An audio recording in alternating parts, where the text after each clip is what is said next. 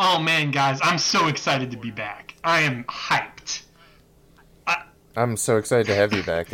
I know it was a big deal and a lot of prep went into this. Oh man, Yes, seriously, like when you guys told me we were doing a Michael Bay ranking list, I was so excited. So I have spent the past 2 months doing this. Like literally, I've been playing Bad Boys 2 over and over again. I've seen Pain and Gain 6 times. Bro, this is a Scorsese podcast. We're doing the Scorsese podcast today. Oh no. Oh, this is bad. Oh, guys. I mean, it's kind of like Scorsese. Like, Bad Boys is a movie about the streets. It's about crime. Like mean streets. Yeah. We can take Will Smith, make him Italian, and pretend Scorsese directed Bad Boys 2. Get Will Smith, give him a bowl of spaghetti, and call it, Mean Streets 2 meets Bad Boys.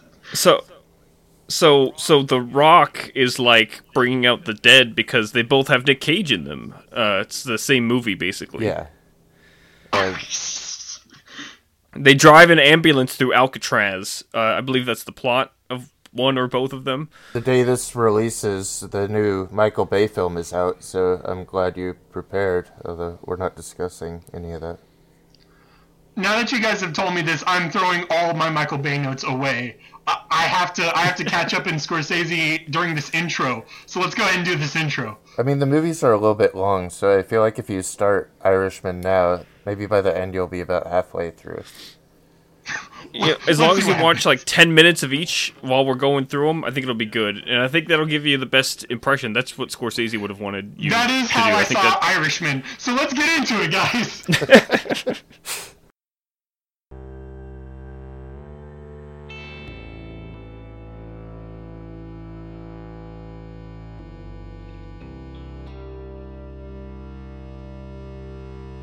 This week on the Twin Geekcast, Calvin, Bro, and David rank all of the Scorsese pictures as one of our best living directors.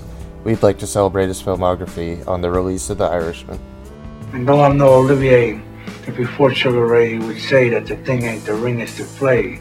So give me a stage where this bullhead can rage, and though I can fight, I'd much rather recite. That's entertainment. Well, I'm funny how? I mean, funny like I'm a clown, I amuse you? I make you laugh? It's what it is. Now go home and get your fucking shine box. Who the fuck do you think you're talking to? That doesn't help. Go on. Pray. But pray with your eyes open. The Searchers. It's a movie. Well, I'm not used to admitting I like Westerns. Oh yeah, why not, huh? Everybody should like Westerns. Solve everybody's problems if they like Westerns. Okay, I like Westerns. Okay, then. Yeah, that was some picture. So, do we want to do any disclaimers before this list? Yeah, so I guess we should talk... Go ahead. My disclaimer is going to be I won't remember any character's name. I'm going to exclusively refer to the actors as the actors in this thing. So just accept it, people. All right, I think that's an easy thing to get behind. But yeah, I think it is good to kind of just talk about what the list is, kind of like how we always do. This is our third director's list. We did the Coens about this time last year and Tarantino earlier this year, which Bro was also on the podcast for. And basically, it's just a conglomeration of the entire site's feelings in a very chaotic and haphazard way. We kind of all argue and bicker our feelings about Scorsese movies together. And this is the biggest list we've done so far because Scorsese has been making movies for 50 years. This is 25 on this list. And there were about 10 of them no one talked about at all, other than us. Yeah. Yes, specifically, though, we gathered us three here because we all three set out on the ridiculous mission of attempting to watch them all before The Irishman came out, and we were semi-successful. Between all of us, we got to them, I think. Are all three of us Scorsese complete now, at least? No. Okay, but we're all pretty close. I missed out on, like, Alice and then Mean Streets. Oh, you'll be fine. And Bringing Out the Dead. Those are for sure I have not seen. That's so we'll cover those because me and Calvin actually did. I think Calvin, you like 24 and a half. Yeah. I left half a movie. Maybe there's a fear of finality of my favorite director. So. We'll talk about that half when we get there. But I've at least watched them all, so we've got the creds here to talk about every single film that Martin Scorsese has made. All his feature films, his theatrical films. There's always those caveats because he's done lots of documentaries and such too. Have you guys seen any of the documentaries? Several of them. I'm not a huge expert on his documentary work. Of course, I saw like the Rolling Stones and the Bob Dylan one and a couple of his others. Awesome music ones, yeah. Personal ones, he's done like interviews with his family and such. But anyway, that's just up here to get that out of the way because we're not talking about documentaries today. We're talking about feature films. And it's going to be a long one. I hope you guys used the bathroom and everything before you started because we'll be here a while. Yeah, narrative feature films. Let's get going. All right. You ready, bro? Yep. At number 25, it's New York, New York. Yeah, so New York, New York is our last one. Nobody go anywhere because we're going to bitch here for a little while because we're scraping the bottom of the barrel to start. I don't think we had really pinpointed this as being the worst before we got to it. I don't know, had any of us even seen this before we started this project? This is another one I haven't seen, but I was going to ask, what did you know of this film before you saw it for this? All right, I think it's interesting. So my understanding was that it was a mess of a kind of grand musical that Scorsese attempted after coming off coming off a Taxi Driver, and that it had the reputation of being his worst or one of his worst films. But I wanted to give it the benefit of the doubt. I watched this this was one of like 2 Scorsese films or 3 I had not seen prior to doing this marathon. I'd seen everything else up until then, and it was mostly just rewatching. But New York, New York was one of the blind spots I had. I was already watching a bunch of musicals in November. I was super excited to get to this, and I was just devastated by how awful it is. Like, I was not prepared for how genuinely terrible this movie is.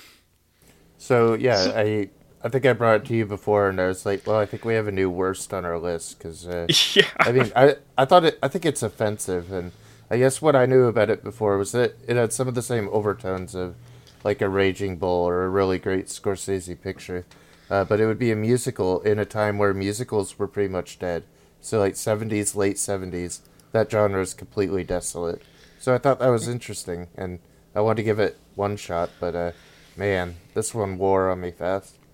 I think offensive is the correct word. It's genuinely offensive. It's like if you take the characteristics of the very mean-spirited, toxic masculinity, abusive characters of the likes of Taxi Driver and Raging Bull, but you remove all the context that prevents us from like sympathizing with them or like the movie siding with them in any way, and then that's what you've got wrapped up in a kind of quasi not so great musical package here. It's not even like a terribly good musical. All of it's kind of stuffed in the last half, and even all that, once it finally kind of comes out in its bombastic form, it's not enough to redeem any of the just absolutely horrid abuse that they kind of display in an almost glorifying manner. I feel like throughout it justifies its characters' just terrible, awful traits. Specifically, just De Niro's character. It's basically he's just emotionally manipulative of Liza Minnelli the whole time, and the film doesn't really sympathize with her. Ignoring characterization, how do you feel about the actual performances? I didn't even think they were that great. They weren't noteworthy to me. Again, I mean, I've seen a lot of De Niro phoning it in, but between his great performances in Taxi Driver and Raging Bull, I'm just not very happy with this.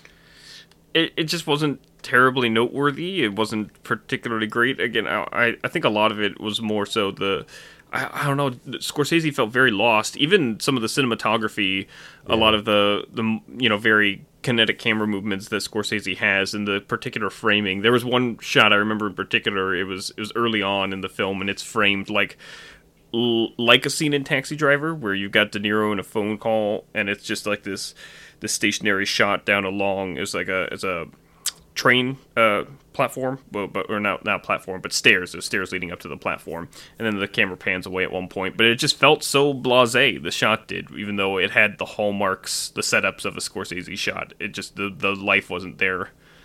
I'd say only redeeming quality introduced New York, New York, which would become like a jazz pop standard.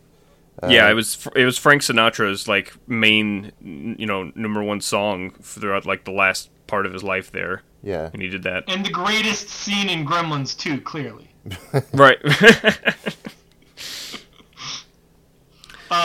Do we have anything else to say about this before we move on? Absolutely not.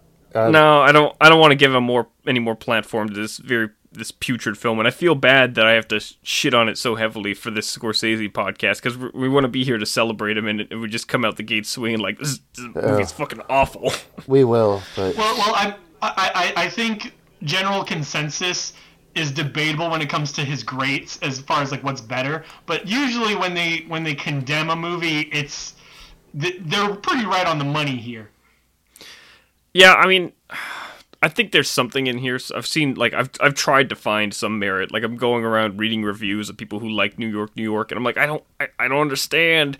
And like someone commented on the Letterboxd review I had saying, yeah, I get all that, but you're not supposed to sympathize with the character. They make it obvious that he's a bad guy. I'm like, yeah, but the film still kind of endorses his behavior, which is the really toxic and messed up part. And it didn't have to be as a celebration of like classic MGM musicals. I don't know why it has to be so vile. Yeah, I mean, there's nothing redemptive about it. At least in the others, you could find some moral center in what they're trying to do. I don't feel like there is any here. Oh, it's weird. I'm ready to move on from it, though. New York, New York is bad. That's why it's at the bottom. Let's get to our high notes, right? All right. 24, Boxcar Bertha. Hell yeah. No. No, we're still in the bad territory, unfortunately. At least this one's semi-interesting, though.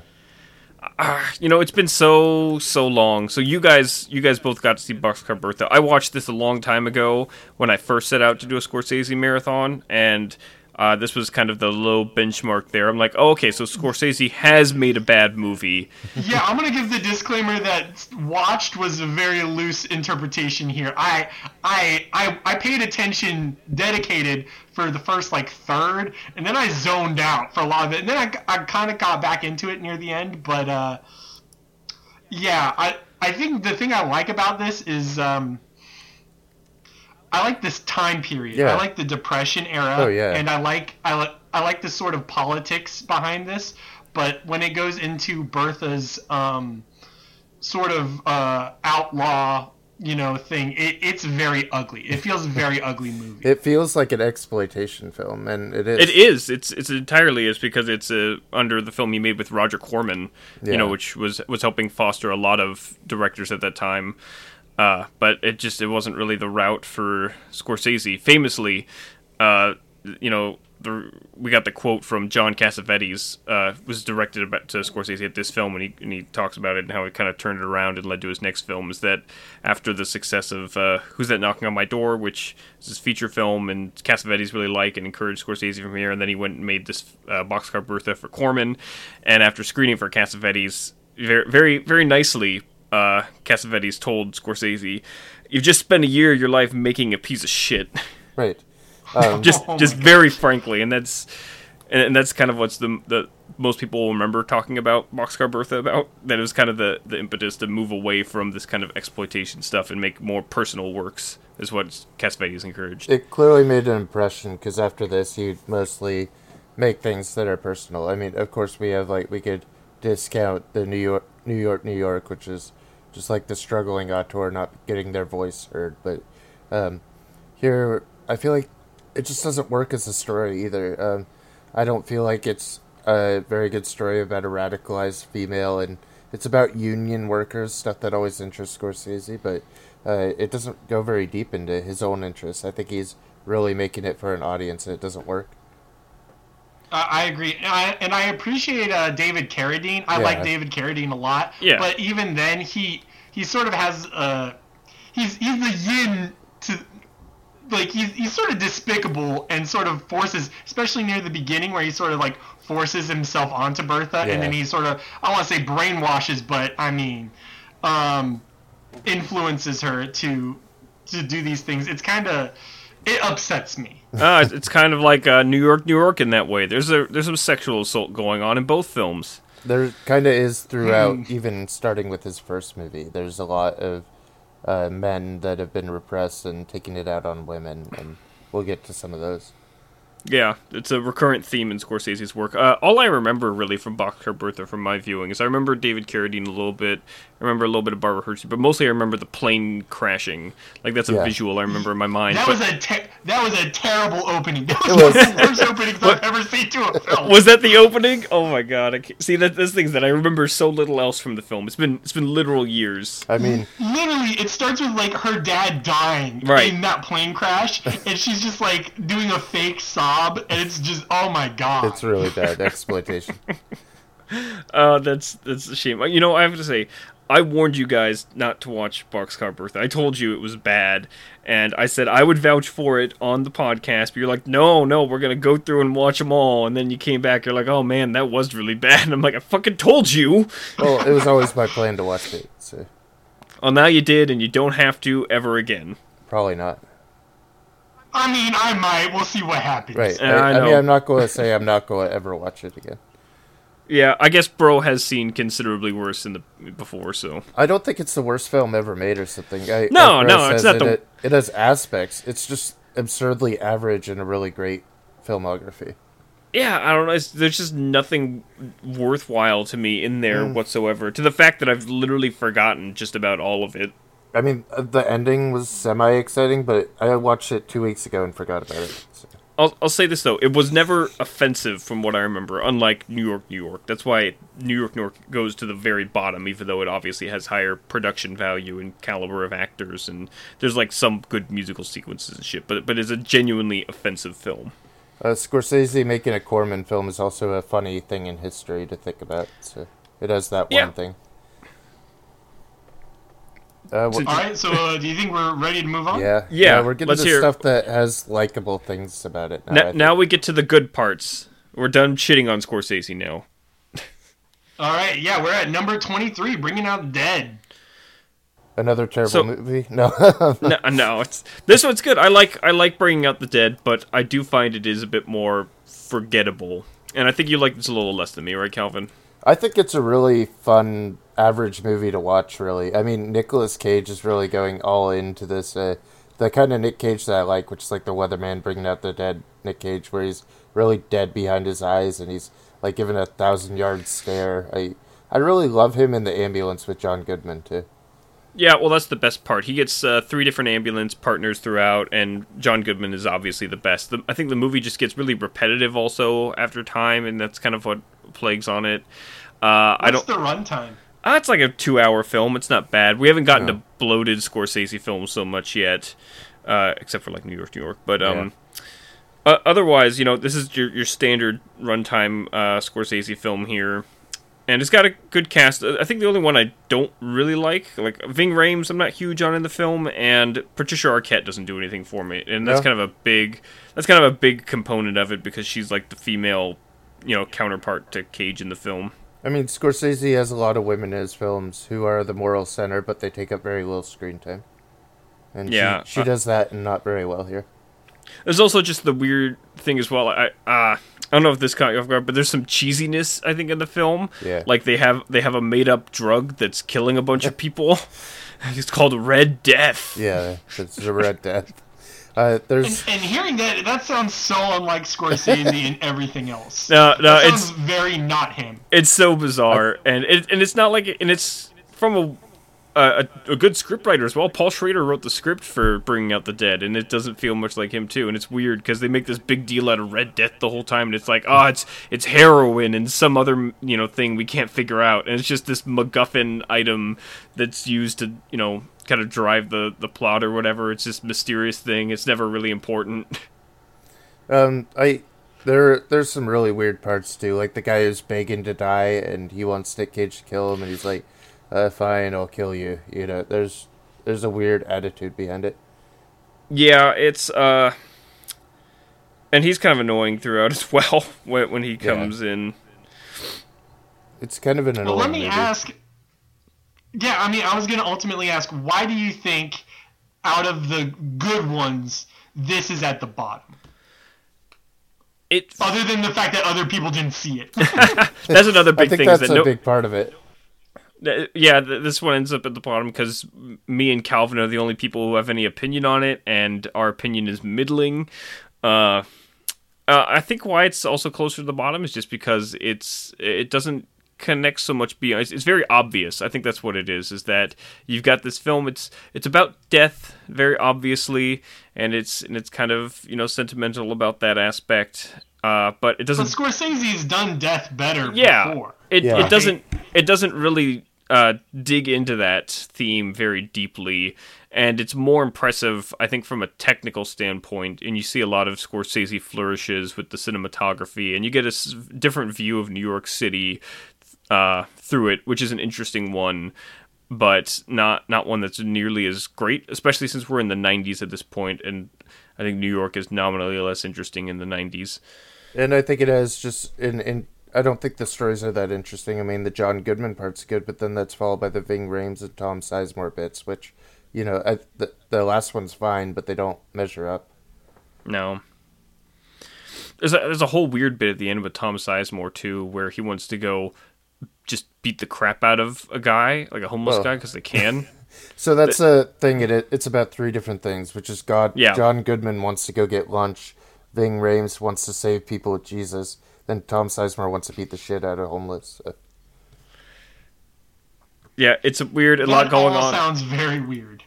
And then there's a whole other thing going on with Patricia Arquette, and you got with her father who's fighting to stay alive, even though he's obviously very much 2 feet in the grave practically at this point, and he just wants to be put off life support, and he's like begging Nick Cage through his eyes to kill him already. And then you got all the Red Death side plot and stuff as well. There's a lot kind of just shoved into here, and it's very erratic, bouncing from one to the next, and it never really lands on one thing. Yeah, I'd agree with that. But like I said, there's some cool cinematography stuff. You see the scene where they did everything backwards, Calvin. Yeah. You can see the snow falling up. That's really cool. There's this weird dreamy moment in it, and there's a lot of little things like that kind of throughout. And like I said, there's a lot of really good cinematography choices, and you get a good perspective of New York. I kind of like it. I kind of like it in a way that it's channeling After Hours in some sense, which is like the New York after the hours, what's going on. This is showing another side of that, which is the professional first responder side. So that's fun. But that's it. I think you just wish Scorsese would do more with this kind of film, because it's an interesting concept and kind of average execution. I think we're moving into some pretty cool stuff after this. Yeah, let's hear it. What's right. Next? At number 22, it's Who's That Knocking on My Door? So this is Scorsese's debut film. It started as a project for his college thesis, I believe. And it kind of got added with more material later on, and then eventually blossomed into this first thing, which has also been a long time since I've seen it. But Calvin, you really like this one, yeah? Yeah, I like it quite a bit, because I feel like it channels a lot of new wave inspiration that I'm also inspired by. It has a good Godardian bent to it, and it feels like it is very academic for Scorsese, that he learned everything about cinema right before he made his first movie, and now he gets to show us at least what he knows.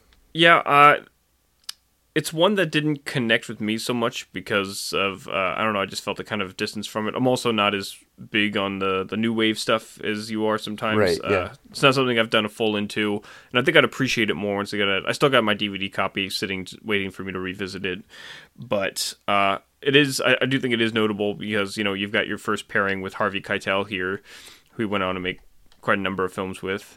Bro, have you seen this one, by the way? I have not. I also know nothing about this one, at all. I have a vague recollection of. I had a vague recollection of Bringing Out the Dead via clips, and I also have a vague recollection of Mean Streets. But I know nothing, even the plot of this movie. So basically, it's setting up the scenario for Mean Streets. The whole pitch of that is this is taking place on the same streets as that, and it's his foundational work. The actual plot of it, though, has to do with it's kind of plotless because it is more kind of new wavy, kind of just you're in the movie there, but it has to do with Keitel's character and his conflict between faith, his own faith, and again another sexual repression of it. I believe it is the correct me if I'm wrong, Calvin, the rape of his girlfriend that he's kind of reconciling with. Yeah, I think that she was raped by someone else, and then he has to it was like humanity of that. It's like a long time ago kind of thing. Do you think this is Keitel's best in Scorsese? My favorite of Keitel is Judas, but I haven't seen a lot of that Keitel stuff. So and the ones I have seen, like Taxi Driver, he's a very limited role. Mm-hmm. So what do you think of Keitel here? Yeah, I mean, I like Keitel and some of Scorsese stuff. I think he does good stuff in Alice and Taxi Driver, and I don't have a big idea about him. About here, specifically, you don't... I mean, he's good here. Yeah, he's fine. All right. I think personally for me, for Keitel, we'll get to a little bit more later on, but Mean Streets kind of hits this peak for me. And that's kind of what Who's That Knocking on My Door feels like more so, as I see a lot of Mean Streets in it. So... This is proto-Mean Streets. Yeah, kind of in some ways. This is not formed. But again, it's been a while. I'd like to revisit it again. But I think Calvin kind of summed up a lot of feelings on it very well there, and that connection to French New Wave cinema. Yeah, it's funny because it's like the French do. They're talking about American themes, like they're talking about the Western. Like he says, everyone loves the Western, right? But then it's like they take those influences, then they make an art piece about just living, which is the French and Italian art films of that period were like very influenced by early cinema and everything they had learned. So that's interesting for him.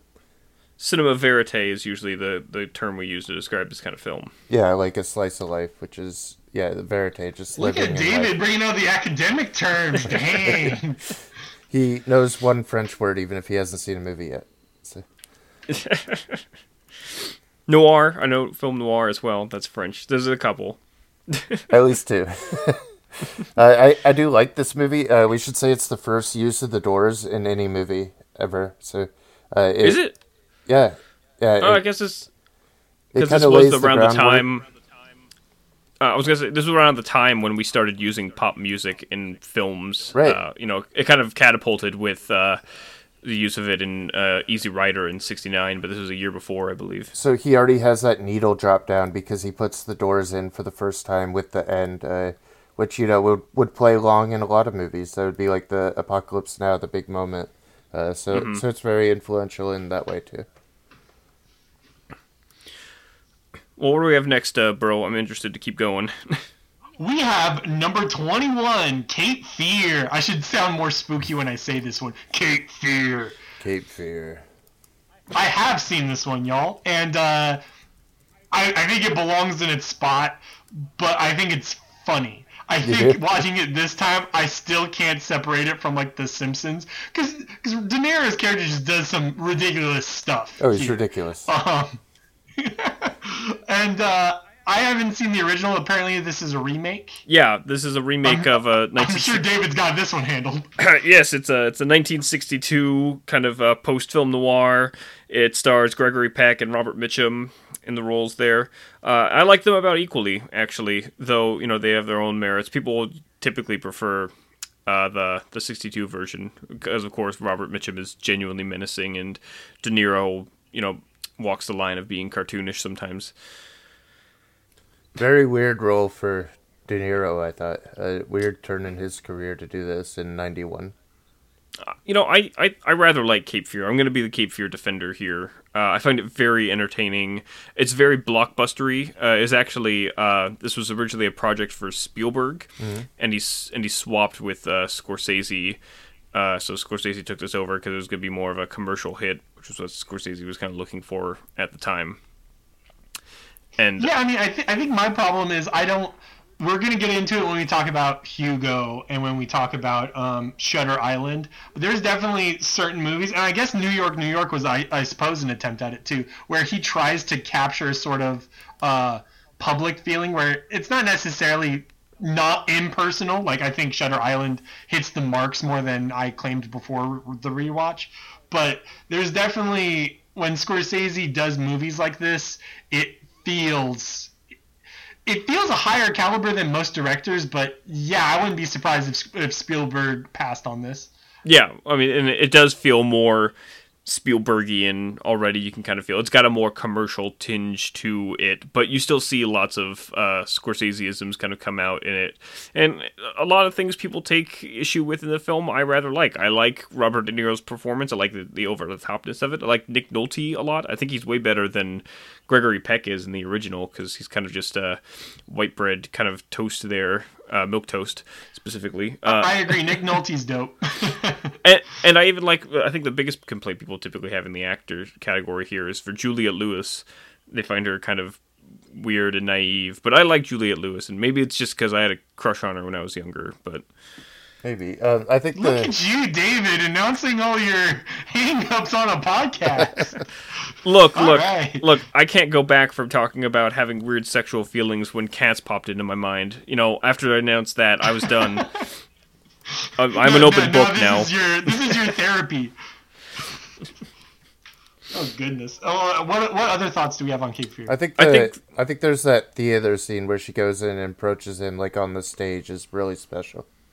Mm-hmm. Yeah, so that one, it has some actual malice and some very tense feeling to it, because it is that kind of sexual predatory nature to it as well, and it becomes something very grotesque.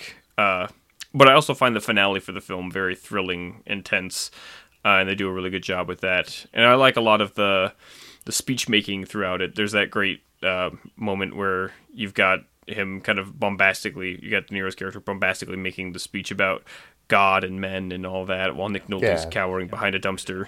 Yeah, when it's most theatrical, I think it's at its best. I think it has moments of peaks, but I think it's a fun watch anyway. I wouldn't say it's on our, I wouldn't say it's here because it's bad. I think it's basically good, and basically starts our list of really good movies. Yeah, do you want to go ahead and move on to the next one then? Yeah. Yep, let's hear it. All right, so it's number 20, Hugo. The best 3D in theater experience I've ever had. I kept trying to think of something to argue against you, and then I was like, I really don't have anything. I didn't like Avatar. I think Avatar's like the only thing that could probably come close. Yeah, Avatar. I'm not a Cameron fan. Avatar is probably the only contention point any people would have. Nobody's going to tell you that Alice in Wonderland was a better 3D experience. I mean, there isn't one that's better than this one, so it's hard to... Well, I mean, it's important to consider, right after this, they started doing the 3D in post, where, the directors didn't really intend for the 3D, whereas Scorsese definitely built this movie with 3D in mind. Oh, yeah, it's totally manufactured. I mean, the storyline, how it moves, there are great scenes where it implements, obviously, the evolution of cinema, starting with, the train coming at you in the theater, and then you feel it in 3D, and it feels like, okay, we're still moving technologically, and then nobody ever made a good 3D movie again. So. I got a question for Cal. When do you think you're going to show Ezra this film? I think we've watched it in the background at least twice already, so I don't know when she'll really sit and watch it. It'll be a few years. Okay. I did. Yeah, I mean, I guess that's the thing. Is it's a weird kids movie, and I think it's the biggest flaw is probably how it functions as a kids movie. But that being said, this is a great introduction to film for a kid. Yeah, it is kind of weird that it's a kids movie. It doesn't feel like it sometimes, especially regarding the subject. I really feel like Scorsese made the film more because he wanted to make some kind of monument to George Méliès, which totally. Is basically what the entire second half is, more so in the kind of the whimsy of that.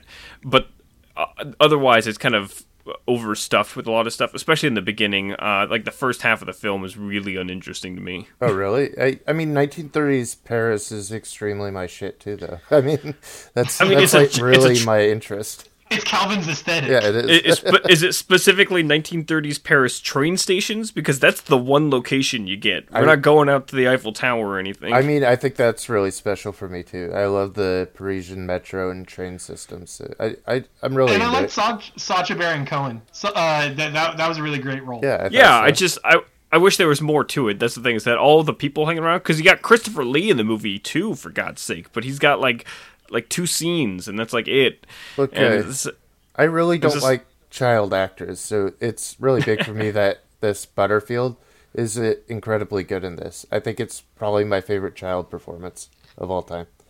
I find that so hard to say. There's a lot. I don't know about greatest child performance of all time. There's a lot that are actually there. But here's the thing: I get where you're coming from in that a lot of times a kid actor will remove you from the film. Like you're like, oh my god, what the fuck? Yeah, I really like him here. Yeah. This one does not do this for sure. I agree with that. Right. I think it's mostly just that Calvin is spacing on other kid actors. Like I think all I'd have to say is, do you remember Tatum O'Neal in Paper Moon? And you'd probably say, oh yeah, that's much better. Seems fine, but were they in 3D? 3D in my heart. How about that? No, you're right. Paper Moon, better movie. If we do Scorsese Bad Boys in 3D, I mean, it sells itself, y'all. I know. I would go day one. I don't have much more on Hugo. I've never sat and watched the whole thing in 2D, so I also don't not believe you that it's not great without the 3D. I think you were better off. I guess that's the thing is, I've seen it twice. I saw it once in theaters with my niece back in the day. It definitely flavored my opinion because, like, I was a teenager then, just taking my little niece to see a movie, and she did not sit through it very well. No.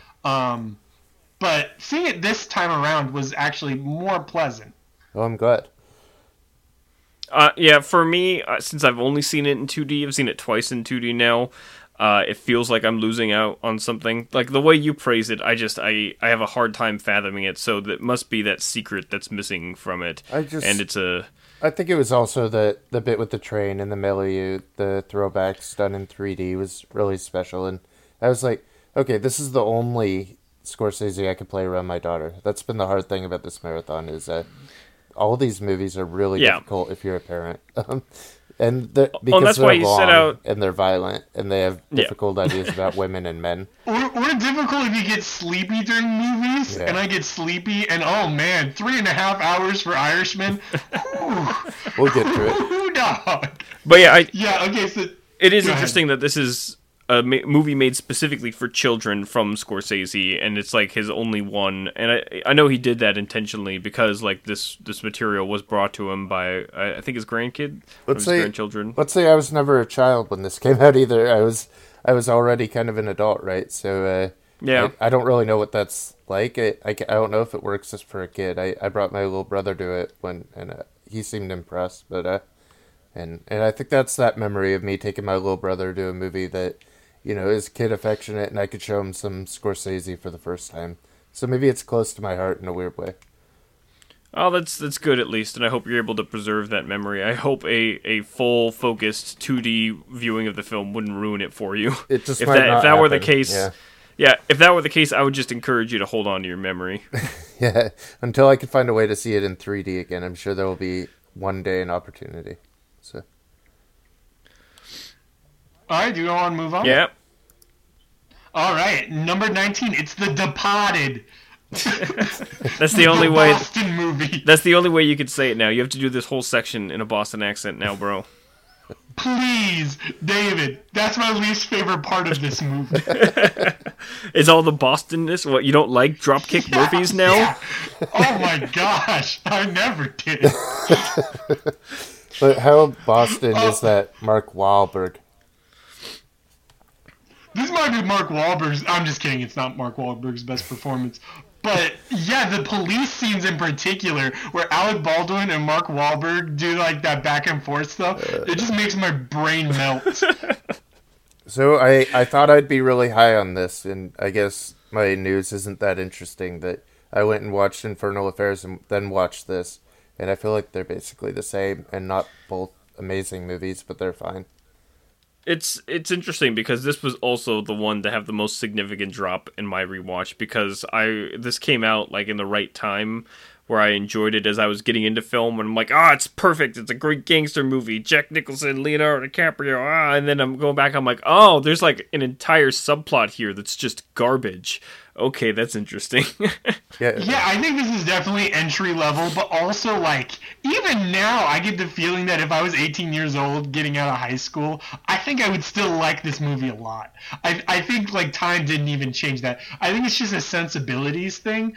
There's still a lot to like about this movie, but it's not necessarily graceful.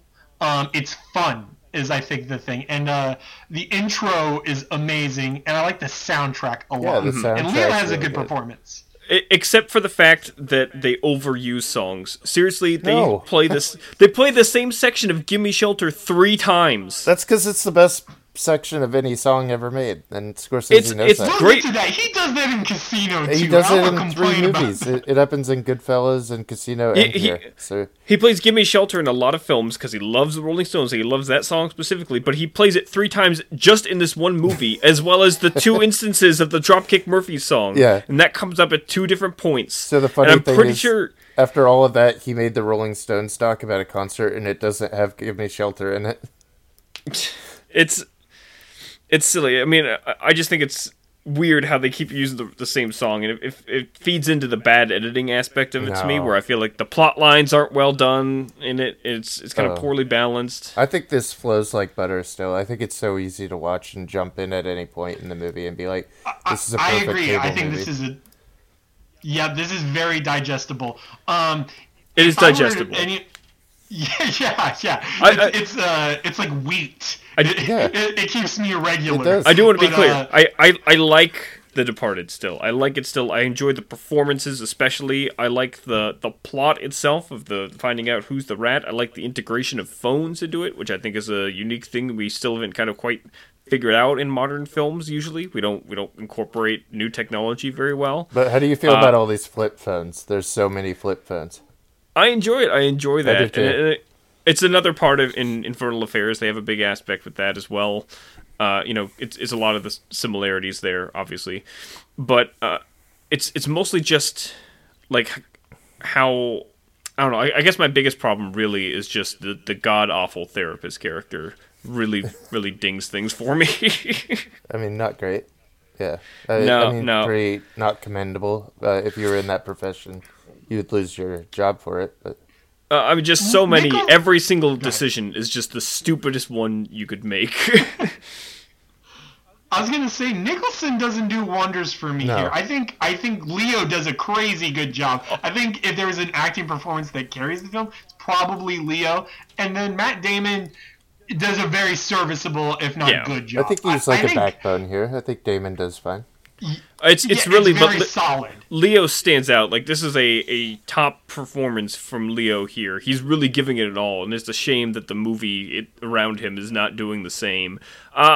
I like Jack Nicholson a lot here. I enjoy his character, but he is basically just doing a Jack Nicholson thing. And there's a lot of weird things as well that he kind of brought to the film, like the whole bit with the dildo in the porn theater. That was 100% Jack Nicholson's idea.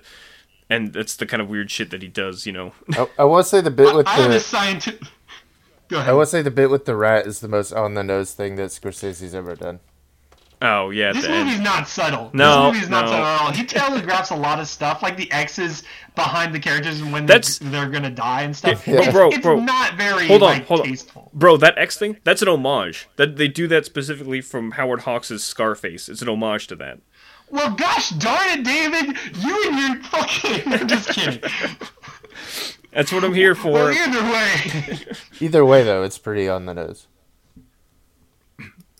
Yeah, well, I mean, he just does that a lot in this film, right? And then, what was I going to say? I was actually going to come up with a scientific theorem for Jack Nicholson, and that is when the fatter he gets, really the worse he gets. It's an interesting theory, I think. It mostly seems right. I suppose he was basically on the brink of retirement here at this point, I believe. Like, he had one foot out the door already, and this was kind of this last, like, kind of return to form, question mark, kind of behind it there. Kind of more gangstery stuff. I don't know, I like it. I like seeing the partnership there. We should say Scorsese hadn't done a gangster picture for a while before this, too. Yeah. Well, I mean, I can't remember what one was right before this. Is Gangs of New York a gangster picture? I guess it kind of is, but not like gangsters we're thinking about. Yeah, not in the way that I mean, I suppose. No, so we're going back to Casino. I like the emphasis on the police here because oftentimes his crime films sort of like. Anyways, the thing I like about Departed is that it explores the police side of things. Normally, his other crime films don't really have the police as a main character or as a main force. Okay. Yeah, I hear you. Yep. Yeah. That was my thought. That's all I got. And we were looking back, and it's the one that won him the Academy Award, of course. But we were looking back at the year, and there's a few things that stood out to us. Yeah, I mean, he kind of finally deserved it after all this. I mean, he should have got it earlier, but based on what it was going up against, I'll run down the nominees for that year for the 2007 awards. And Departed was up against Babel, Letters from Iwo Jima, Little Miss Sunshine, and The Queen. And I think we're still missing out on great stuff, like, of course, like Pan's Labyrinth, and didn't Pan's Labyrinth win, like, the year before that? No, I think it was nominated for director or writing. I think it won for writing or something like that. Okay, yeah. No, okay, it must have been a different year thing because it came out, it's when it played or something. I don't know. It's listed as a 2006 film, but I don't think it did. It came later. It's very confusing. The stupid Academy rules and stuff. Then we also have stuff like Children of Men that are coming out around 2006, which is much better picture. Yeah, I don't know, but based on what The Departed was up against, I think it deserved to win. Yeah. Yeah, I guess so.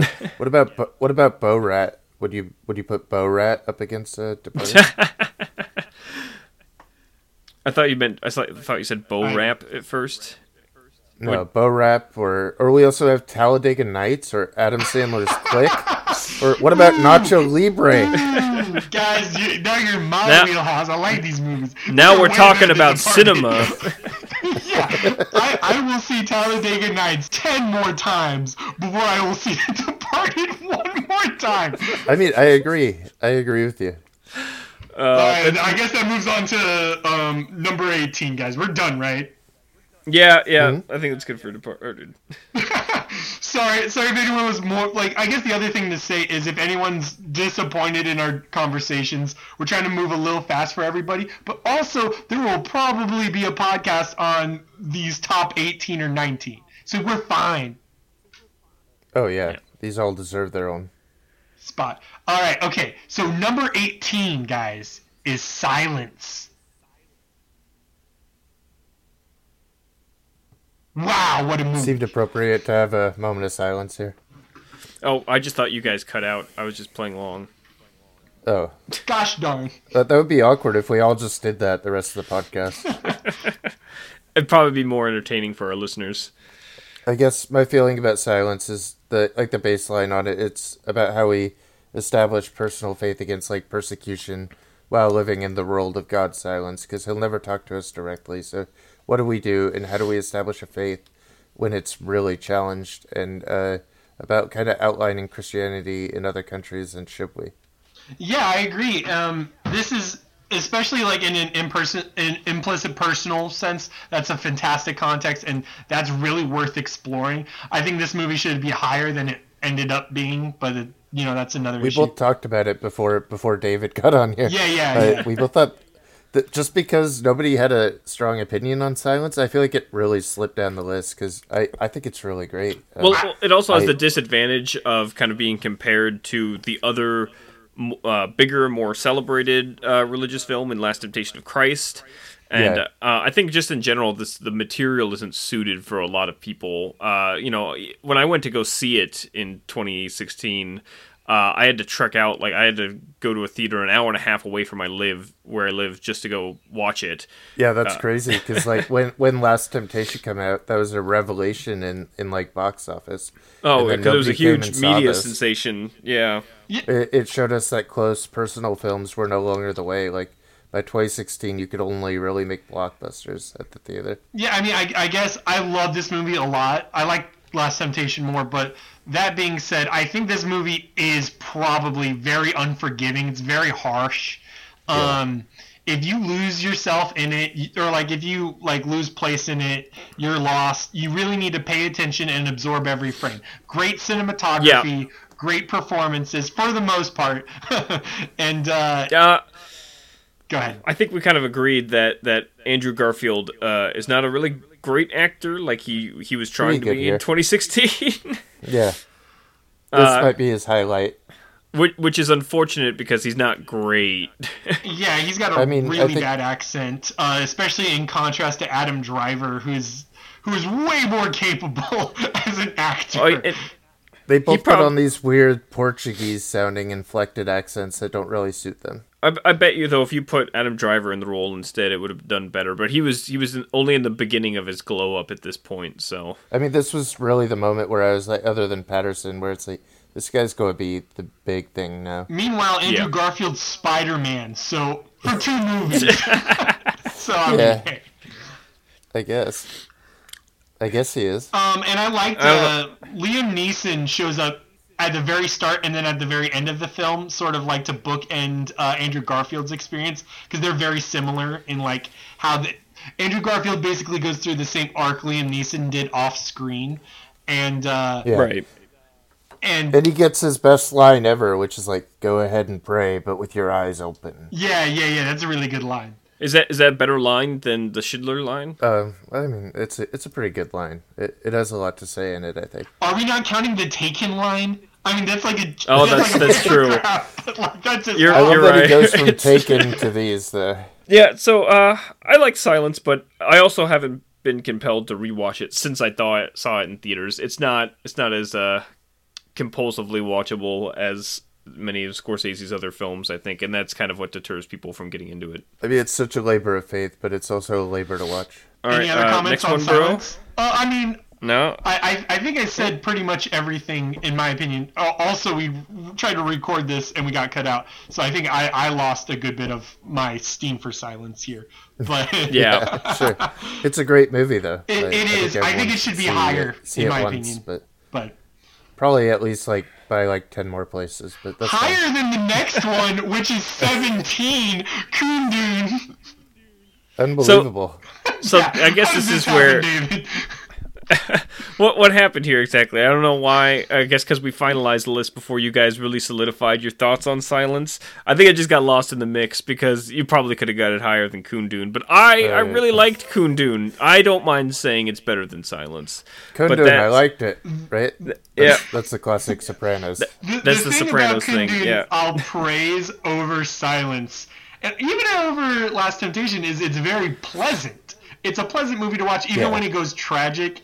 It's very pretty in a different sense. It's colorful, and it's warm, even when it goes into deeper territory. The notable thing about Kundun is that this is Scorsese's only collaboration with brilliant, contemporary cinematographer Roger Deakins.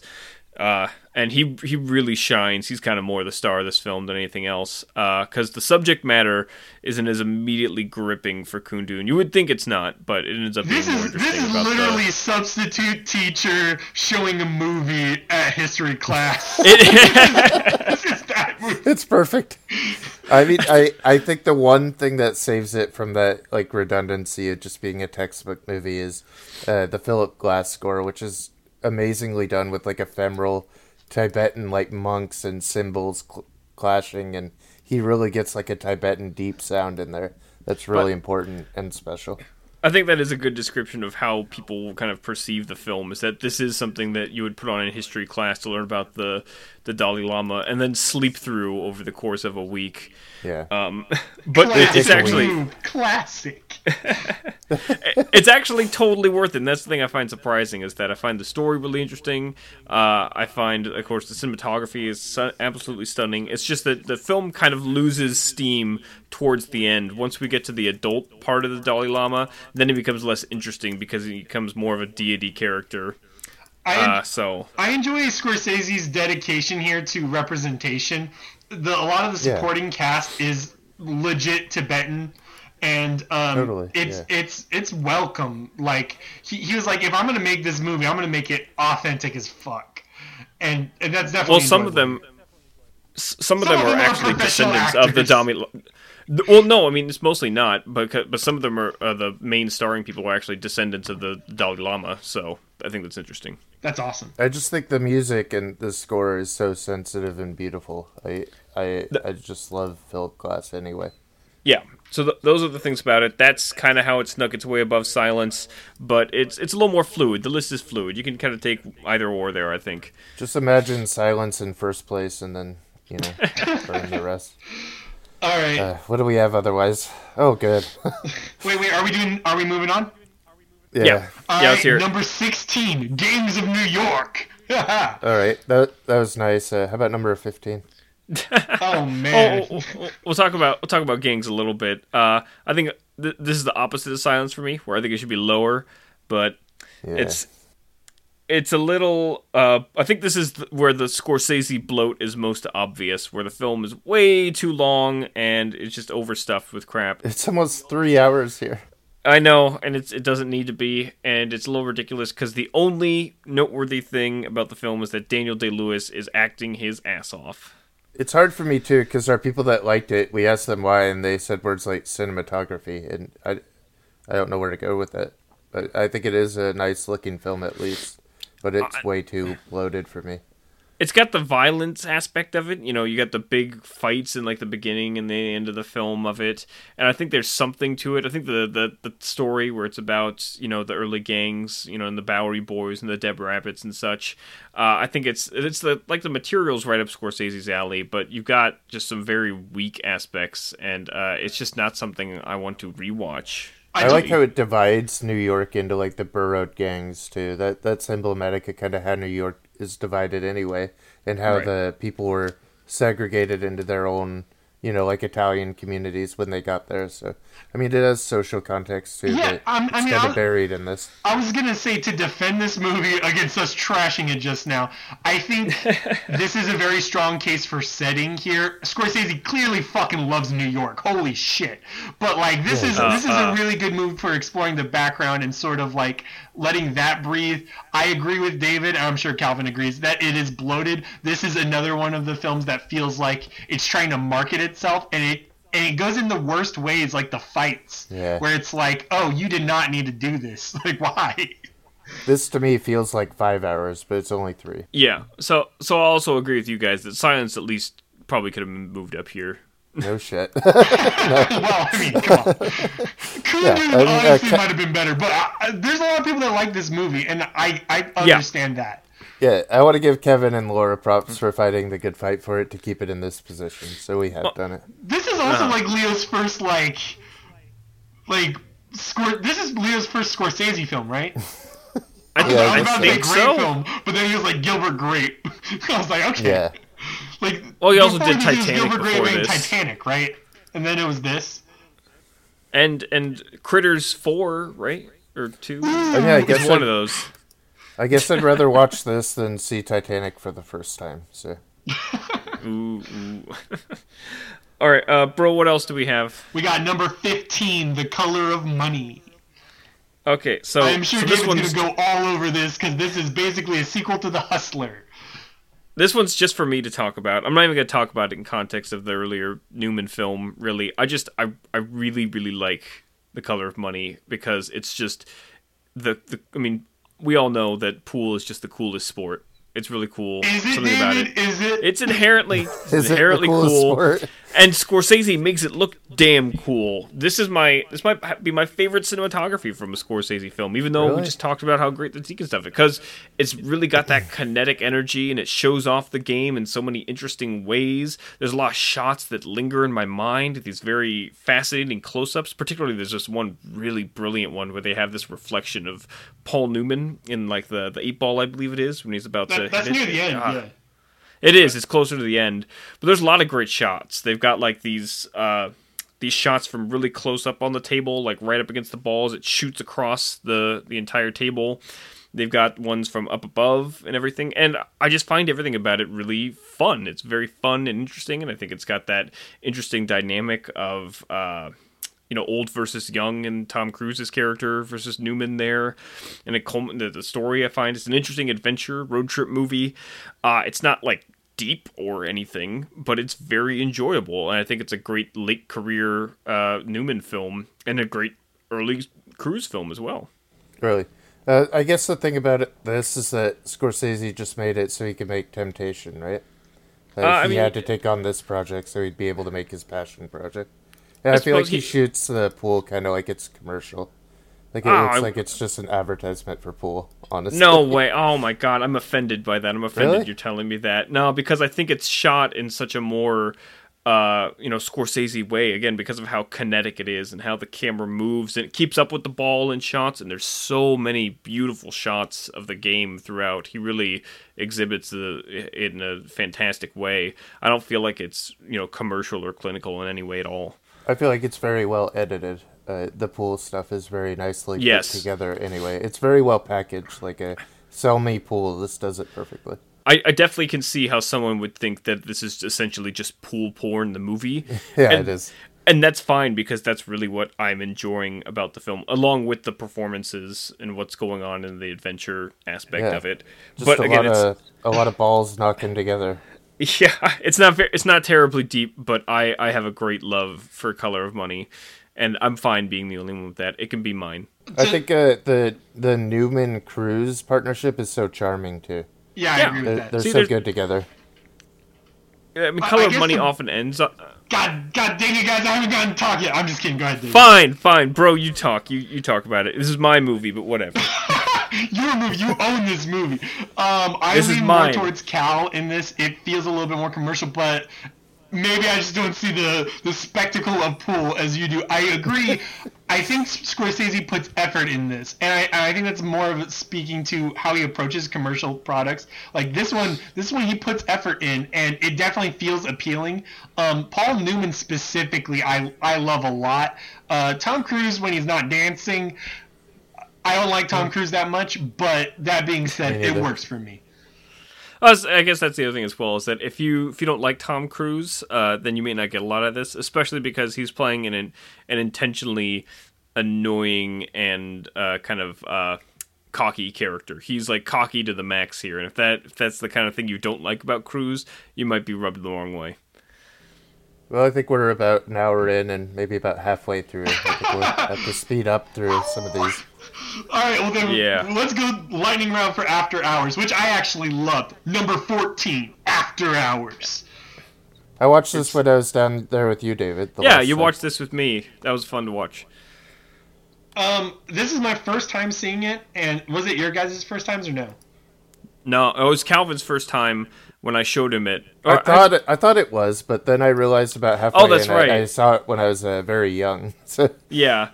It started coming together a few, but I've seen this a lot of times. This is a movie that you could easily, lose memories of. This is a very hazy movie. It reminds me a little bit, it's a little bit more hectic, a little bit less funny, it's a little bit more dark, but it's very noir-based, and it's very, it reminds me of Inherent Vice and Under the Silver Lake as far as, a guy picking up the pieces of a fucking mess and sort of making sense out of it. And by the end, it still doesn't make sense. It's fun. Go ahead. I was going to say, I think this is the only real comedy that Scorsese's made, and even then, it's not a conventional comedy. It's super, super dry humor. Dry, dark humor. There's a lot of dark humor throughout as well. It gets kind of morbid at some points. And there's a lot of suspense. There's a lot of moments where you're like, oh my gosh. I love the moments where where they keep packing up the car with the stuff from the apartment as well. That's such a great repeated theme for with comedy. Cheech and Chong in the movie. Cheech and Chong are in the movie. It's a lot of fun, and I think Griffin Dunne is super underrated as an actor. He does such a great job carrying the film, and it's just kind of this crazy whirlwind of a movie as just insane shit just keeps piling up and making his night worse and worse. I kind of view it as this demonic Wizard of Oz kind of story and this descent into there. They even kind of make note of that. They kind of reference that in the beginning with that weird sex story with Surrender Dorothy. You remember that? Yeah, I like the idea that everyone's had a night that's gone way too long. And I mean, at least I've had many nights like this where that's the nice thing is I've been there. I get it. I've been there where where I've been like, I should have gone home about 6 hours ago, you know? Oh, yeah. And it just keeps going from one person's apartment to another and back, and, you know, those kind of nights that you're already hungover and you haven't gone to sleep yet, that's what it feels like. Also, I'm going to praise this film's runtime for being under 2 hours. Beep, beep, good job. Yeah, congratulations. Applause. It might be one of the very... Even fucking Hugo isn't under 2 hours long, and that's a kid's movie. So we could get our podcast under that. We should move to the next. But You're right. We all really like this, I think. I want to revisit it soon. Let's do a podcast on After Hours. I agree. Sometime. Number 13. It's Casino. A long movie. God. More long movies. This feels like a bad Goodfellas, but it's better than that when you actually watch it. That's kind of the feeling. I feel like it's definitely a step down and inherently derivative of Goodfellas, especially when it comes to the voiceover aspect of it. I feel like everything I feel like Casino's doing, it's just doing a weaker version of Goodfellas, which feels weird to come off. There's a lot of people who really love Casino, and that's why it ends up a little higher on our list here. But I think us personally have our reservations about the film. And I think that as far as our writers go, James Stewart put it in first place, so that really elevated it. Otherwise, it would have sunk pretty low. I think we all kind of recognize that Stone's really good in it, and De Niro's just fine, but... Yeah. We can talk about it. Stone's character is really poorly written. However, I think Stone acts her butt off. So she does a good job, yeah. So that's the thing, is that she is... nobody can say that she's not doing a phenomenal job in the film. She is more than committed to the role. It just so happens that the role is entirely awful and garbage. Yeah. I mean, she does a hell of a job saving that. Absolutely. I mean, I don't know. It's hard for me to say saved. Like she's the most miserable part for the movie for me. But it's not her fault. It's not Sharon Stone's fault. To also praise things, I think it does a really good job with Pesci. I've seen, obviously we go through all these movies and we see a lot of Joe Pesci in them, and a lot of times his supporting actor role is very, Goodfellas is very brash or whatever. I just liked hearing him in a different accent. I appreciated the accent in this one. I appreciated the slightly different tone he had here. I loved him. De Niro is, I think, the weakest link in the three. As far as for performance-wise, I can see that. He's the only one, character-wise, that really worked for me. You see, I completely disagree, David. I think Robert De Niro's character is like a blank slate this entire movie. Look, and I think that worked better for me than the cartoonish antics of Pesci and Stone, so... And that's the thing, is that we're just on opposite ends on it. I think we end up on the same place feeling-wise for the film, just on the opposite side of what works versus what didn't, which is why I think the film can resonate with other people so much more, because it seems that the parts can work, they just don't for everyone. Yeah, dude. I always think of the explosion with the very obvious dummy in it. That's probably my favorite part. Okay, guys, that opens the film. This was also a really bad opening. This was a terrible opening. It's the worst. Because it's the opening credits that really do it. The opening credits just fucking kill me every time. I was like, this fucking feels like a 90s movie. You know what's crazy? Those are Saul Bass opening credits. Weird. Oh, yeah, Saul Bass designed those. The same guy. He did the Goodfellas one. He did the opening credits for Psycho, Anatomy of a Murder. These are Saul Bass opening credits. Yeah, clearly he's iconic in or something. I don't know. He was on the end of his rope there. So. All right, do we guys want to move on? Do we have any thoughts? Yeah, I liked the film, just as a total thing. I liked it. I like Casino too. I just don't. I'm so far away from my Casino watch, honestly. You know what? Go ahead. I was going to say, bro, you complain about the opening of this last movie, with Casino here, but this next one we got, I think this is one of the best openings. Mean Streets, number 12. Air horns. I love it. I love how biting the opening is with Scorsese's voiceover, talking about making up for your sins in the streets. Yeah. Versus bullshit, and you know it. I love that. And then it opens with the kind of 16mm montage with the Ronettes, Be My Baby. I love it. And it really just catapults me into the film immediately, and I'm just sucked in throughout. I have a huge love for Mean Streets. I'm going to be the big advocate for it here. Yeah, I didn't actually see this movie. I've absorbed bits of it through osmosis. I know the plot more. I like De Niro whenever I see the image of De Niro here. I've seen some of his scenes where he freaks out and stuff. This is really good young De Niro, and yeah. This is the first pairing I guess these with are my Scorsese. thoughts. It's this and Alice are the ones I haven't seen out of the rest, so we're good from now. You should see both of those. They're the defining early Scorsese films, I think, because they both come after or before Taxi Driver, but right after. This is off the heels of Boxcar Bertha. This is the film that Scorsese took the Cassavetes inspiration. Yeah. And it really comes through because it's a very personal. This is probably the closest film to Scorsese's like actual youth in real life. He takes a lot of personal drama as semi-autobiographical, and he plugs that into the film, and it works really well.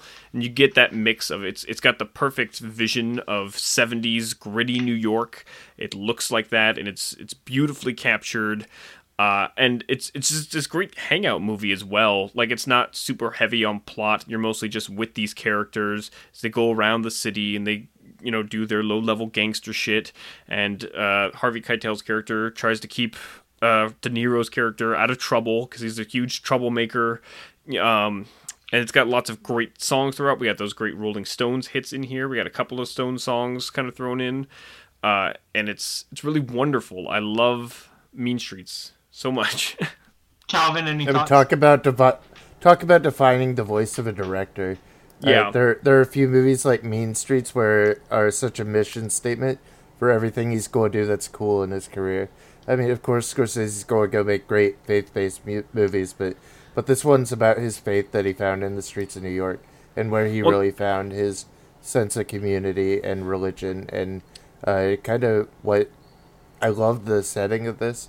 I think it's his most New York feeling movie too. That's definitely, like I said, it captures the city probably better than even like Taxi Driver does.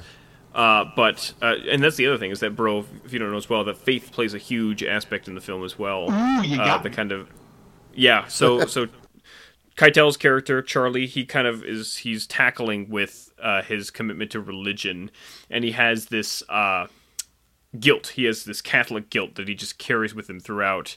And it's this theme, this idea, like I said, the making up for your sins. You don't make it up for it in church. You do it in the streets. So he feels guilty about something, and he feels like he has to take care of it. And so that's kind of what he does through De Niro's character. He's like, I'm going to make up for my own sins by making this kid better, by helping him be a better person or whatever, or try and keep him out of trouble, effectively. And it doesn't always go well, mixing in with the gangster shit. And I think everyone that saw it liked it, so it earns its placement very well. Damn. Yeah, I think it's phenomenal, and it's not underrated exactly, but maybe under-discussed. It's got a lot of great merits to it, and it kind of tops my own personal Scorsese list. It's pretty high up in there. There's a lot, obviously, but... Oh, yeah. Okay. I think the thing that really interests me is the fact that it focuses on lower level criminals instead of he does such big fucking Jimmy Hoffa shit in fucking Irishman. It's like he goes for the big picture stuff, and then in this one I like the scope change. It feels very local to him, which is great. Well, because it's basically he's taking events and sometimes even locations from his real time, kind of running around with the the low level gangsters in his youth, and he puts them straight into the film here. It does feel like a reflection of his own life in many instances, while also still being its own distinct narrative. All right, are we ready? We gotta keep let's moving. hear next one. Number close 11. to the top 10. We're getting so close, guys. Number 11. Remember how Tarantino was only like 9 movies? Yeah. We gotta move. I'm running out of time. Number 11, Last Temptation of Christ. It's awesome. Great movie. This is. If I had to rank the Scorsese movies in the bro list, this is probably my number 4. I fucking love this movie. It's engaging in every fucking scene, beautiful in every scene, torturous. It's got that silence feeling of where you invest yourself into his pain. But also the big appeal of it is sort of the Scorsese does a lot of biopic movies where he examines personal flaws in humans or whatever, and how that makes them larger than life.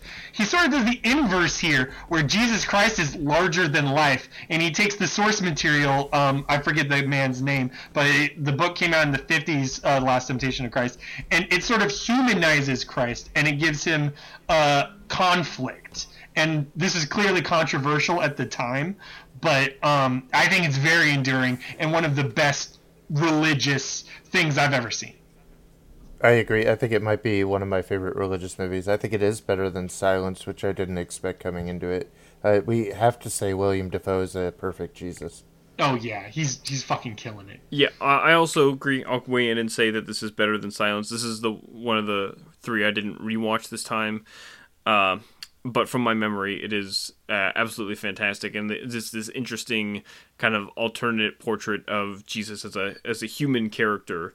I think that's what it does better than like Kundun does, like I said, which kind of loses the humanity of the Dalai Lama character halfway through the movie. I think it is interesting that he makes everyone around Jesus just an Italian New Yorker. Dude, that's an interesting spin. My favorite bits of the movie are when he talks to Harvey Keitel's Judas, which happens multiple times clearly, but like those conversations are gems. And then the Harry Dean Stanton thing near the end, where he has the illusion or the fake life. And Harry Dean Stanton basically gives the message of the film, which is the idea of Jesus is more important than the man. And if he lived like a man, then, you know what I mean? Like, he had to sacrifice, and that's the story. The story is important. Yeah, it's a beautiful story of sacrifice, really. I want to note as well that David Bowie is in the movie. Wait, what? David Bowie's in the movie. In the movie? Yeah. Yeah. I just wanted to point that out. He's in the movie. I'm just giving it to you guys. Go ahead. I talk too much. Go ahead. Yeah, David Bowie's in the movie. He plays a more minor part. He plays Pontius Pilate. Yeah. What do we think of his performance? I don't have anything. It's been a long time. I just like pointing out when David Bowie's in movies. No, he's got a small part. It's just notable when David Bowie is in a movie. That's all. All right, guys. David Bowie is in a movie. Are we ready for number fucking 10? God fucking damn it. By the way, he's number in the 10. Fucking Labyrinth, the fucking man who wasn't there. Wait, is that David Bowie? I don't remember David Bowie. No. I mean, I just saw it, and I have nothing to say about Pontius, really. I mean, David Bowie is in this movie. Look, guys, you didn't have to make a big thing out of it. I just wanted to point out that David Bowie was in the movie, all right? He is in the movie. Fucking David. That's it. That's all you had to say. That's it. It's just David Bowie's in the movie. We can leave it at that. He absolutely is. He's not in the next movie, though. Which is number 10, Shutter Island. You guys fucking botched Last Temptation, you motherfuckers. Shutter Island was good. I watched it this time, and I was more excited by it. I didn't realize how fun it was. I thought this is very marketable. I think this is one of his highest-grossing films, if not the. I remember people in my fucking high school were hyped over this fucking movie, mainly because of the twist at the end. But watching it this time, it puts you more into the head of Leonardo DiCaprio than I remembered.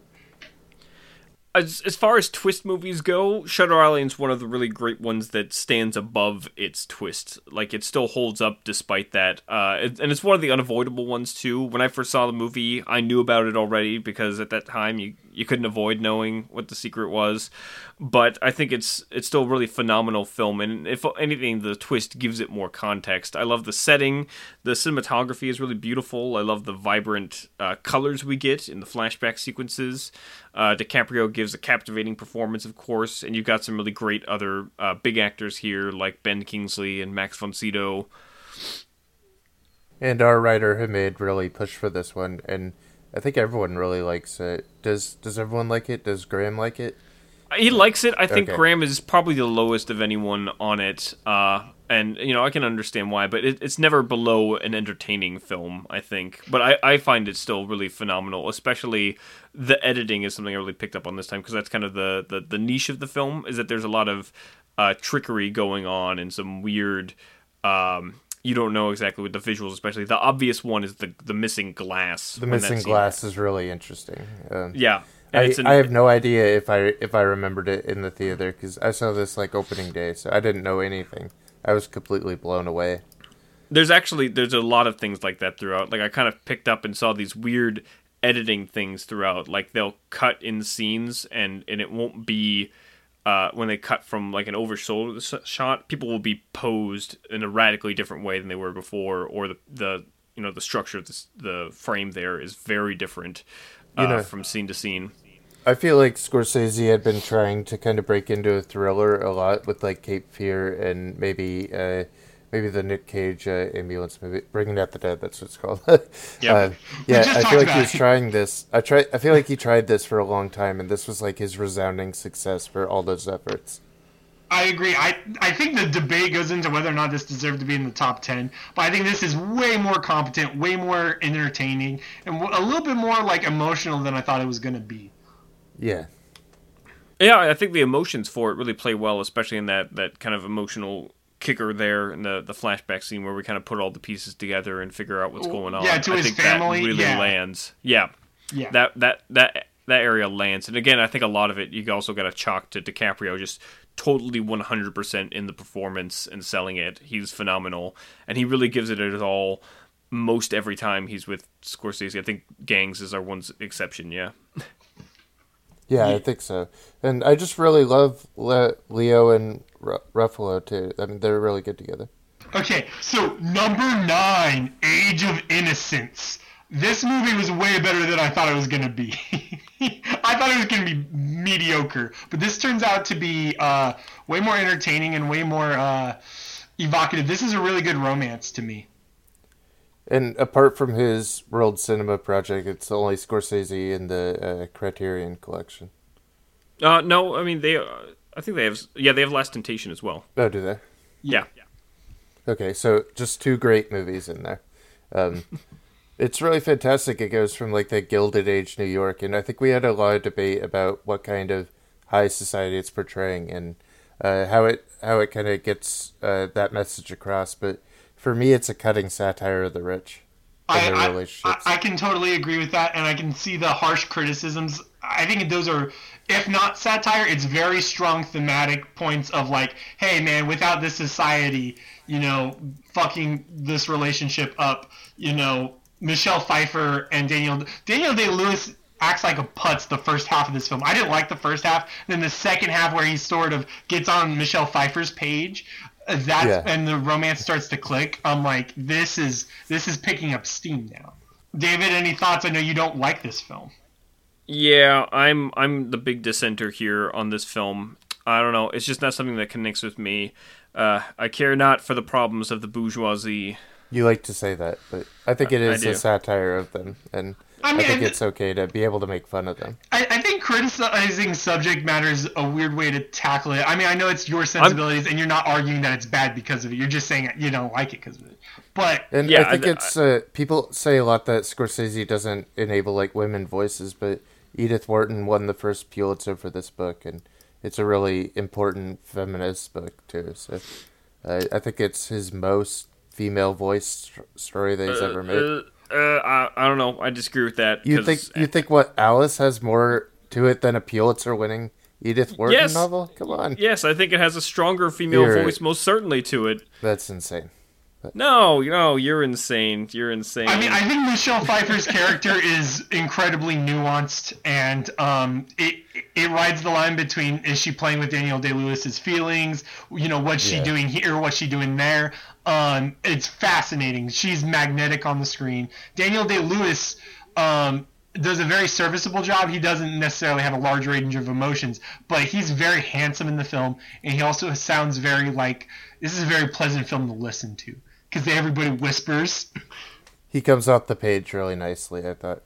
And I think Winota's really good in it as well. And the costume design is fucking fantastic. The whole elegance of the set and the production design, just astounding. And I can't believe that. I mean, I couldn't believe it was even 1993. Like, I look at like something like Phantom Thread is pretty comparable to this. Or what was the movie this year? Little Women. I still think isn't even as good as this, and it just came out this year.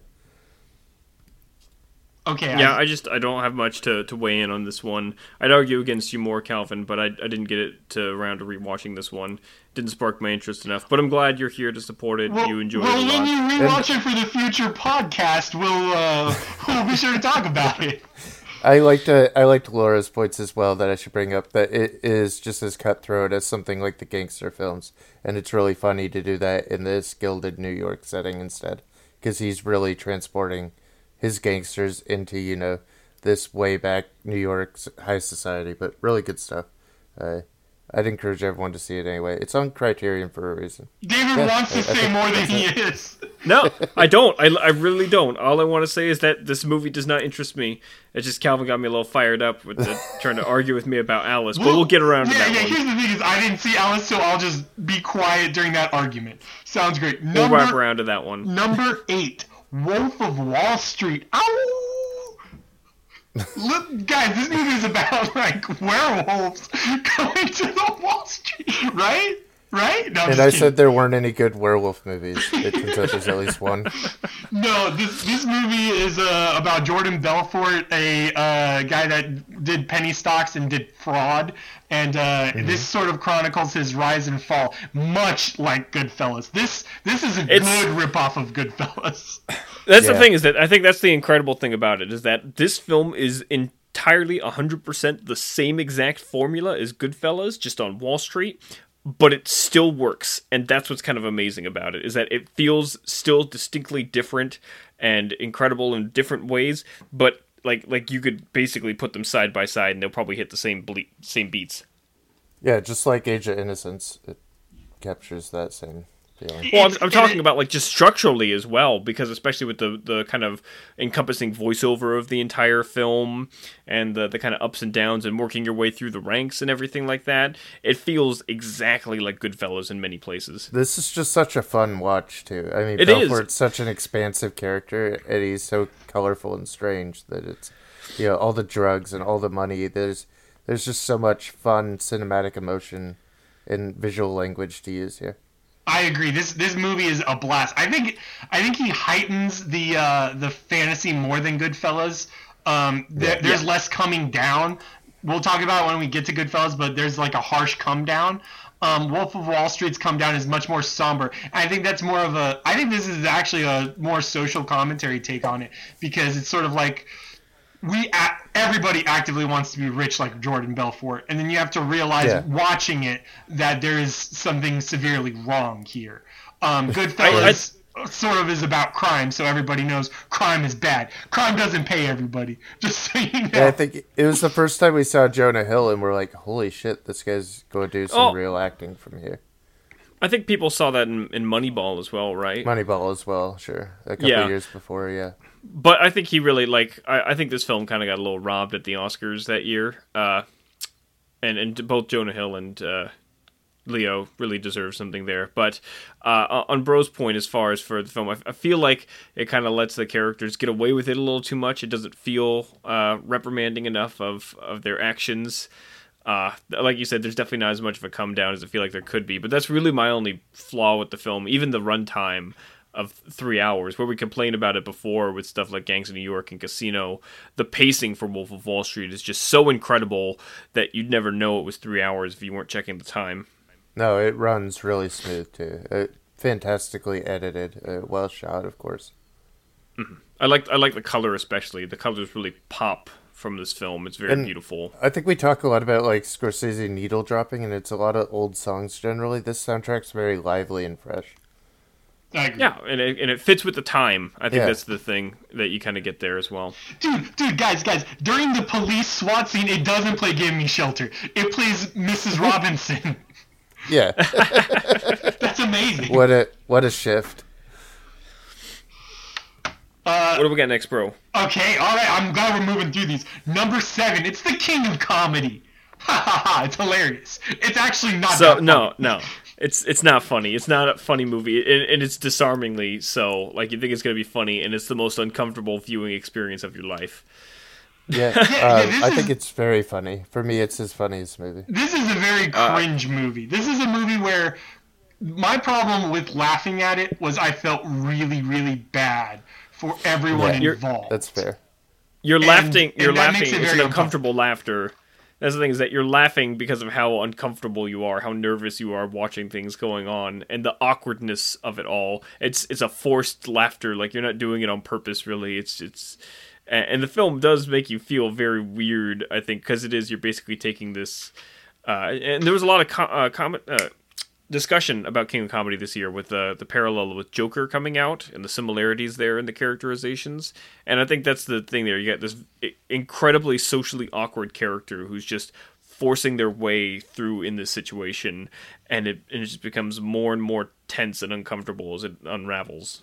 De Niro does a great job. Jerry Lewis does a fantastic job. He's got so much shit to do in this film. He's got to play both sides. He's got to play the dream side, and then he's got to play the reality.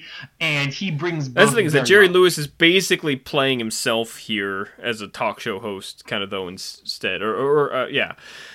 But he plays it straight the whole time. This is not funny like Jerry Lewis, like he's famous for. He plays a straight character the whole time, having to deal with this character. I think it's very anti-comedy, though. I think it's even funny itself that it's called King of Comedy, because anyone going would think that's subversive as hell, because there's really nothing like ha-ha funny about it. It's more just like a very biting, satire of like fame chasing comedians and what people will do for fame. I think Rupert Pupkin's one of the best Scorsese characters too. I agree with that. Rupert Pumpkin is Pumpkin, not Pumpkin. Sorry. Yeah. I gotta get that right.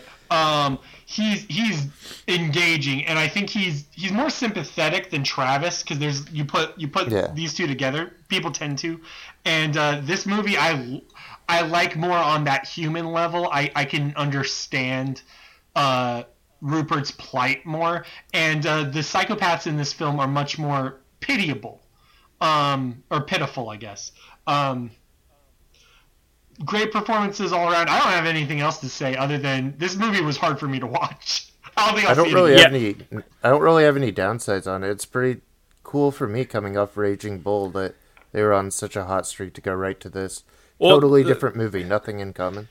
The only unfortunate thing was that it was a financial failure, but I guess the only negative thing that I have to say is that it's not fun to watch, so I watch it rarely because it's very uncomfortable. It's effective in how uncomfortable it ends up being, so that's why it's not as likable, I'll say. Yeah, looks like we're getting tied up on time. Maybe we should move it on. All right, guys. Number 6, The Aviator. So, Aviator, I super, super love. I think it's the best single portrait, like, of a character that he's done, really. It really encompasses David, Howard do you not Hughes like and all his Jesus? eccentricities. I'm just kidding. I'm fucking with you. I'm not down with the Jesus man. That's not my... No. I'm just kidding. But no, I think Howard Hughes is a fascinating character. He's like this larger-than-life person, and it's a kind of a daunting project, I think, to take on for a biopic, to try and capture him in a single film like this. But I think Scorsese does it in a way only he can, and the technical approach to the film is also marvelous in this idea of doing different color processes versus each decade, and tying that in specifically with Howard Hughes' own connection to the movie business, during the 1940s and 50s Hollywood. It's a fascinating film, especially a fascinating look at like deteriorating mental illness as well, but also the huge hurdles that Hughes was able to overcome, and just this grand life that he had. And I really forgot what a wonderful theater experience I had with it, that it would be such a good descent into madness film, and how effectively that works here. It works so well. I agree. I think as far as, because again, as I said before, he does this thing where he takes a character, takes a human being, and looks at their flaws and sees how their flaws sort of make them more than they are.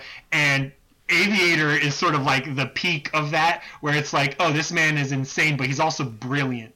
I remember I remember an interview with Jonah Hill describing Scorsese's filmmaking style, which was just very decision. Like, he could make a decision in 5 seconds. He would just need, like, give me time to think. Here's the answer, and he would have the right answer. And that's his brilliance, I think. That's his brilliance, and I see that in Howard Hughes' character in The Aviator. That happens throughout, where he has a mess of a life, but he solves problems, and his art in movies and in the planes themselves, his dedication is sort of what's beautiful. I think that's a really good summary of that. Yep, I think it's a great film, and it is a little bit more overlooked in his stuff there. I'm not sure what people find problematic with it, though, at all, because I think it's the best product you could expect from something so expansive as Howard Hughes' historic life. Yeah, I think it's a really good film for capturing that. I think the next one should be interesting. Number 5, Alice doesn't live here. I'm sorry for doing this voice. Alice doesn't live here anymore. So, this is the best feminist film that Scorsese has ever made, and I'm going to leave it at that.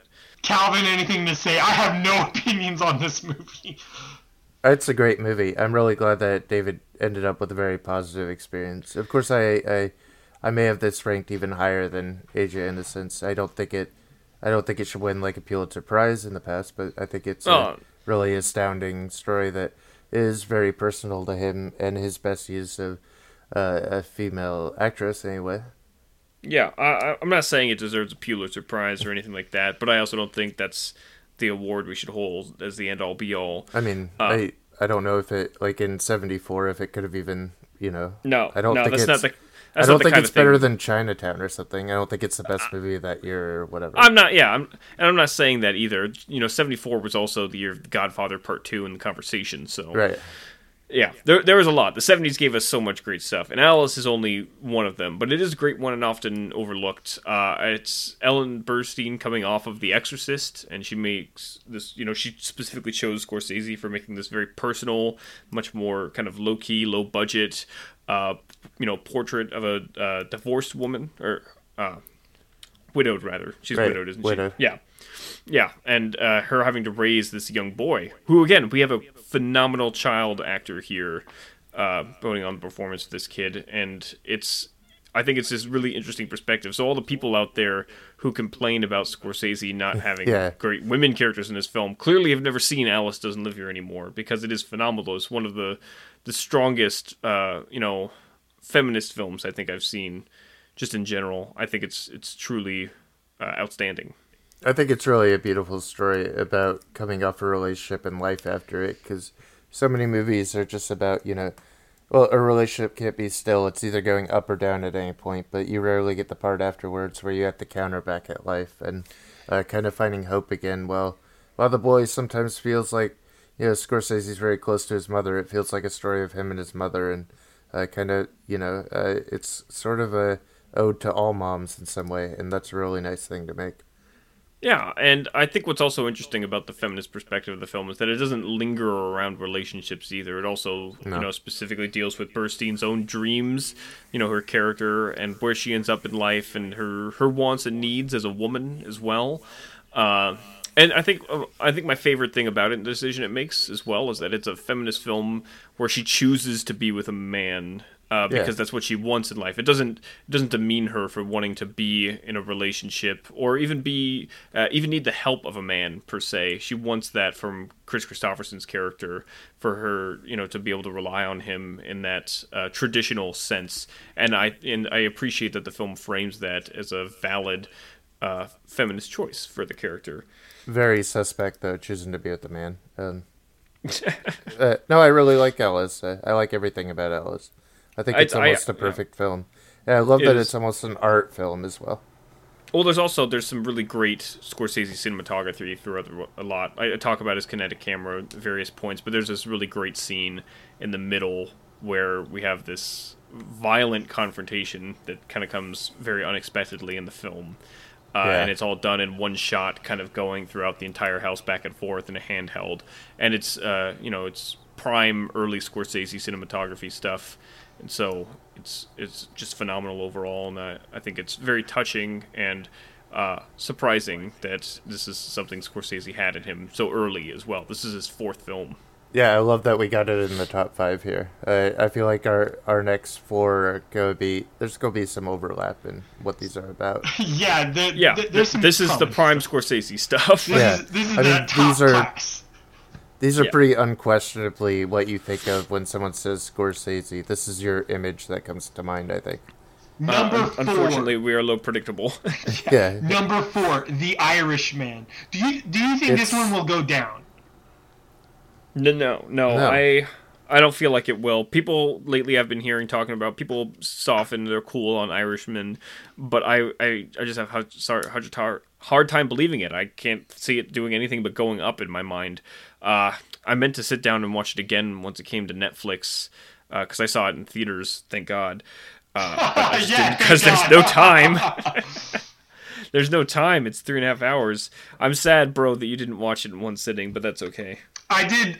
This was a science experiment. Y'all keep saying theater is the intended experience, but I'm like, I need to see this in the most inconvenient way possible.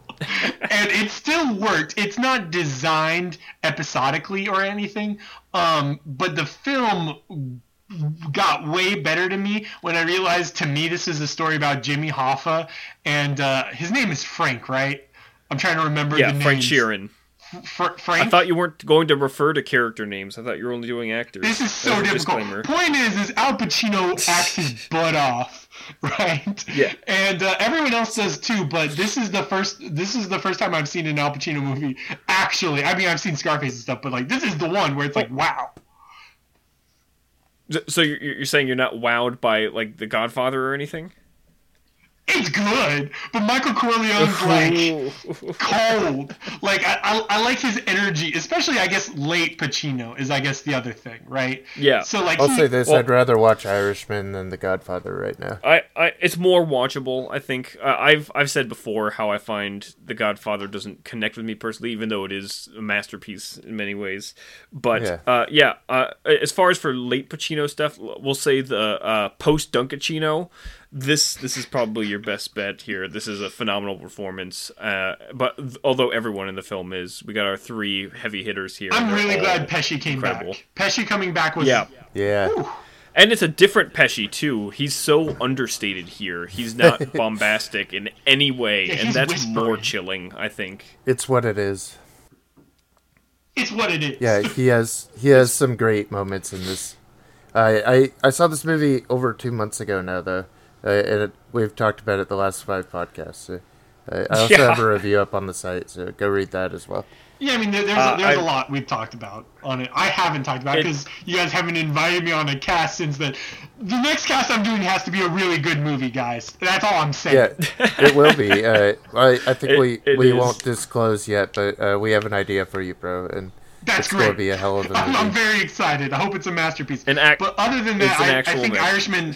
I'm going to complain about the CGI more than anyone else. I noticed it a lot, at least on a TV screen. Yeah, I noticed it, but I was never bothered by it. Same. I think it's essential. I adjusted to it. Yeah, go ahead. I adjusted to it as the film went on, and also it got better as it went on, obviously, because they needed less to enhance the actors. Once you get about halfway through, not only does the film really pick up as well, like it gets even better, but also the CG is like a non-factor at that point. I mean, there's the one part for me where he's in the military and he has the plastic rubbery face, but the rest of the time... It's like a minute. Thankfully, that was really it's just short. like a second in like a 5-hour film, but the rest of the time I'm like, it's what it is.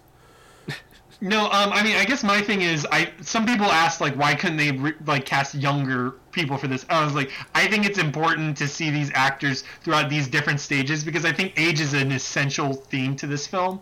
And also, I think it's kind of important for coherence, because this movie jumps around a little bit sometimes, and seeing De Niro in those different zones helps. It actually does help. The CGI is actually a positive in certain scenes where I'm like, okay, he's got this, or his hair is a certain way. I'm like, all right, this is easy film language. I'm transitioned back. Hello? Yeah. Sorry, you were cutting out a bit, so it was hard to keep up. Oh no, this was all recorded. Basically, that's good. Yeah. No, we just heard little blips coming in. We're like, all right, is he done now? No. Is it's he done better now? to let you okay, talk so we don't lose whatever I you talked. say. Just say I agree. Yeah. Yes. Everything you'd said, I heard all of it. I'll say it's what it is. I think that's about it, right, guys? We're on to the next one. Yeah, absolutely. It's what it is. It's what it is. It's what it is. Number 3, Goodfellas. It's what it is. Goodfellas. It's so classic. How can you not love Goodfellas? You guys did a cast it's incredible. on this. Yeah, We did. So, you know what? We should let Bro just talk about his feelings here, because anyone can hear what me and Calvin have to say about it already. Bro, for the record, I haven't heard your cast on it. I'm really bad. I should have researched. Thanks for supporting us. I should have tried harder. No, but I like this film a lot. It's the most graceful out of, like, when we talked about The Wolf of Wall Street and how fun it is. It's less graceful, right? There's less of a moral center. There's less of a nuance to it. Goodfellas has all of that, and Goodfellas has expert craft. Like, everybody fucking remembers the one fucking shot scene where they go around the club. Everybody fucking remembers the Copacabana shot. The Copacabana. Come on. It's the one take. It's the famous one take where they go all the way through.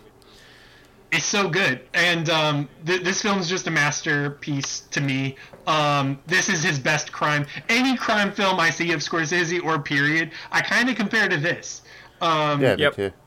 This is the gangster film, and we said it before as well on our Goodfellas cast. We like it better than The Godfather. And we're just making a site-wide proclamation. Sorry, Graham. It's what it is. Yeah. I mean, there's some Coppola heads here that are probably gonna go crazy, but yeah, I like it a lot. I even love Ray Liotta. Ray Liotta's fucking sick in this. I don't know what happened to his career, but he's good. Well, we just recently, everyone's been praising him in Marriage Story, but that's the first time since Goodfellas that anyone's actually liked Ray Liotta in a movie. Last time I liked Ray Liotta was Tommy Vercetti in Vice City.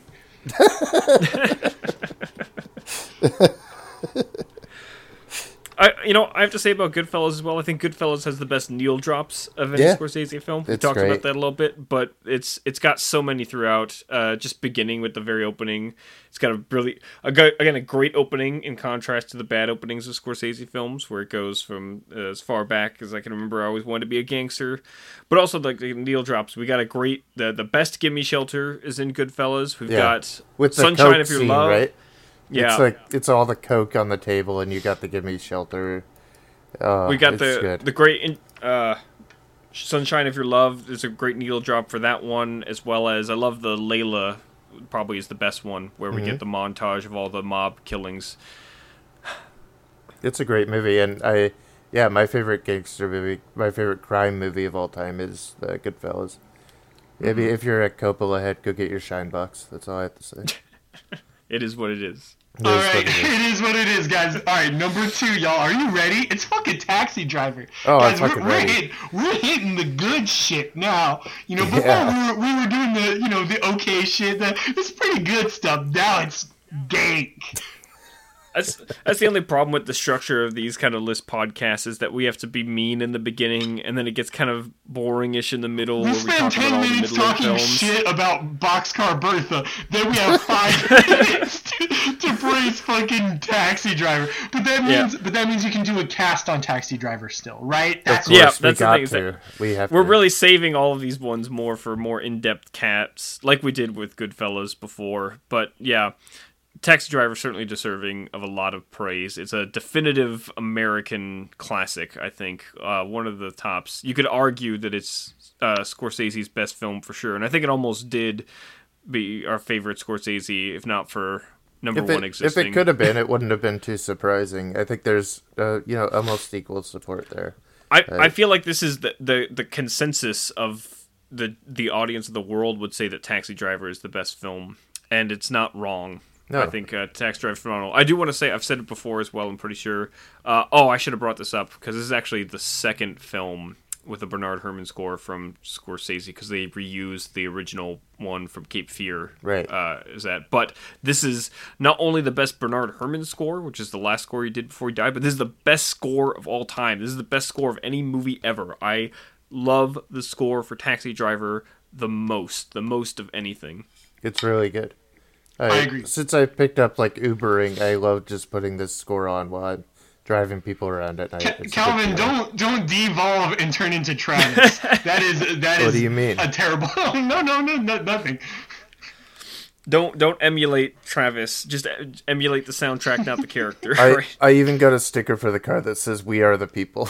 Uh-oh. Does it say? Does it say "We are the people" or does it say "We are the people"? Because that's the important distinction that needs to be made. I think it's an important one. The R is underlined, obviously. Guys, this is the time to do it. What is your favorite Scorsese cameo? This is a weird one. That's why I said that. I just remembered it. There's two Scorsese cameos in this movie. Yeah. There's this one explicit shot where he watches Betsy go by, and he's in the center of the frame. But then there is the elongated one where he throws N-bombs out in the back of the car.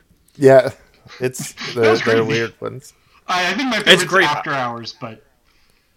Yeah, After Hours one is just this tiny one where he's an operator up there. I think I like the Taxi Driver one the best, honestly, because it's effective. I think he's not a cameo there so much; he's an actual character, and his scene is so effective. It feels genuinely menacing to me. Any other comments on it? Yeah, it's a phenomenal film. It's a great insight into the mental disturbings of a character. It's just a great portrait of America in the 1970s and the politically charged atmosphere of the time. It's phenomenal. It's perfect, I'd even say. I don't think people are brave enough to make this movie anymore. I mean, You Were Never Really Here is really the closest we've gotten. And yeah, even then it's... I mean, we don't have that... We have a lot of political attention, but it's very different and differently directed than it was after, Vietnam. Yeah. I think that's why we have so many great films like this from the 70s. And I think this is politically a really interesting one, and... De Niro is so good in this. God, everyone's good. Everything's good about this. I agree. I don't have any problems with Taxi Driver. Yeah, I think we got to that part of the list where these are flawless. I think this is an ugly movie, but it's beautiful too. Like in contrast to King of Comedy, the ugliness and the awkwardness still works. It's still beautiful. It's interesting because it is that confluence of the beauty of you have the score and the great cinematography. The score, which is very romantic in its jazz type with the saxophone and everything, paired with the mental degradation of the character and the descent into the underbelly of New York and the sleaze and the slime that goes on there, and the rapid acceleration of Travis's violent tendencies. It all works together in this uncomfortable but poetic kind of film. Yep. Are we good? This is getting a cast. Yeah. This is getting a podcast, guys. Come on. Yeah. I think it's hard. I mean, everyone knows Taxi Driver is great. We don't need to say it again. Bada bing, bada boom. Though. But number one, I mean, we gotta talk about it. It's Raging Bull. Yeah. So you'll say that Taxi Driver has the best score of all time, but I say this is the greatest movie ever made. I can't disagree with you, honestly. I think it's certainly a contender for it. And the score, the operatic score that is selected, specifically the Italian opera, stylings for the score, is a perfect complement to Raging Bull as well. So I should say, when I first saw Raging Bull, I stayed up. I noticed it was on a few times that night. I stayed glued to the TV and watched it 3 times in a row. I think this was my fall in love with movie moments when I was 12, 13 or something, and I was just sitting there alone, and I stayed up all night and just watched Raging Bull over and over.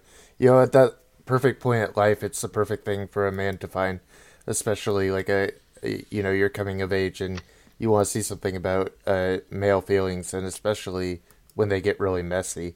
It's the perfect American story. We always have this image of boxing as this black and white sport. It was the great American sport. It's about rugged individualism and everything Americans could want. And I just love that it's photographed in perfect black and white for most of the movie. I think that's the interesting thing, is that it wasn't originally going to be until they saw there was this kind of weird look with the color of the gloves and the shorts, so they decided that it had to be filmed in black and white, and that was the genius decision of the film there, because it's gorgeous black and white. It's one of the most beautiful black and white films ever made. I've heard both things, that they did it for that reason, and because the cinematographer's idea of American sport was that for their generation, it was black and white. There was no boxing in color. Nobody ever got to witness that. So. There's a weird quote from Jake LaMotta as well, where he says he has like memories, and his memories play in black and white. That's what it says in his autobiography. So there's a lot of reasons why, actually, for the black and white, but it's all just, it culminates in this perfectly genius film, and it's kind of incredible coming off of the disaster of New York, to just go completely into this. This is also kind of a rehab movie for Marty, because he was struggling with cocaine addiction at the time, and this was. He channeled all of his energy into this to try and break away from that. And I think I feel it so deeply because that's my addiction too, of course, like cocaine, and like going in and looking at that. And that's it's so poignant as a recovery movie as well. And about the stresses and the emotional feelings that you get. So I think it's a perfect movie, and I don't have any other movie I think is technically better than this.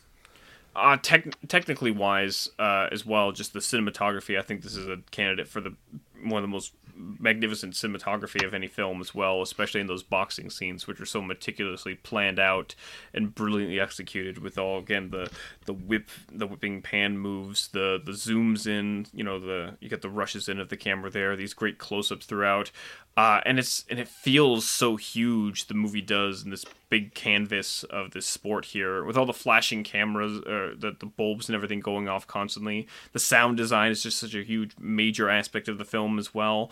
How can I say just everything in this film is magnificent? How do you say that? I think it is. I think that's what masterpieces are really reserved for. And I think this is exclusively one that I love every piece of Raging Bull. I'm so inwardly biased towards it, having seen it hundreds of times. And I mean, it's not even about the boxing the way that Jaws isn't about the shark, right? It's every great sports movie is about the human element, and it's so much about Jake LaMotta, and it's the best story I've ever seen or heard about one man's struggle with his own demons. Well, and that's the thing as well, is that it's such a great portrait of human flaws, because he is this kind of magnificent character, this larger-than-life superhuman character in his talents and skill, but he throws it all away through his emotional flaws and his temperament and such. And you see that in the struggle with the relationship as well with his wife is a constant thing, and you've got that male and female struggle there, and you get that intrinsic abuse that you see in Scorsese films as well, the emotional and physical abuse, but it is framed in that sympathetic way. At no point do you see Jake LaMotta as a good guy, but he's somehow sympathetic still, despite being a vile person. I guess I don't even know, bro, where are you at with Raging Bull? I let you guys talk for like 5 minutes. You guys are spilling. We're passionate, okay? I agree with the black and white. It's great use of space. To talk about Jake LaMotta's character, I think it's a beautiful portrayal of humanity. And the flaws. Y'all fucking said everything I was gonna say. It's monumental, right? Whereas when we see something like The Aviator, Scorsese kind of has to emphasize its epicness. It's like he built a fucking huge plane, whereas like this whereas this is like it's very downplayed, but it's so epic on a personal level. And that's I think it's internal storytelling, which for me is much larger. Well, I guess that's the difference between those particular two films as well, is that, I mean, Howard Hughes' life really was that huge, whereas Jake LaMotta's, it's the, we're using him as a canvas for all of humanity, essentially, like a human character, and that ends up speaking even greater volumes, I think, as opposed to the uniqueness of an individual. But I mean, just between all of them, you can count all of them there. You can see Scorsese is masterful at capturing portraits of real people. His greatest films, they're all a series of biopics. Effectively, he's done the best biopics of anyone: Raging Bull, Goodfellas, Aviator, Irishman, Wolf of Wall Street. Goes on and on and on. Last Temptation as well. This is a good final speech, David. Keep going.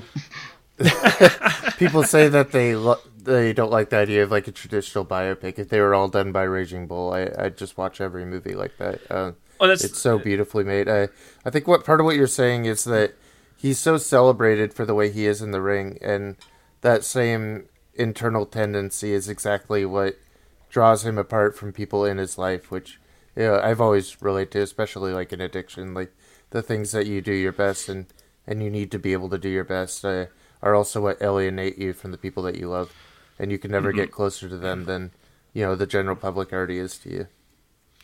And it just ends, I think, as well, Raging Bull on this really emotionally, like I said, sympathetic way. Like you really sympathize with the characters, particularly in one scene. I think the scene where LaMotta is thrown in the jail cell and he just beats himself against the wall is just so emotionally powerful, and the performance is so incredible that you can't help but feel that you see yourself reflected in Jake, the worst qualities of yourself.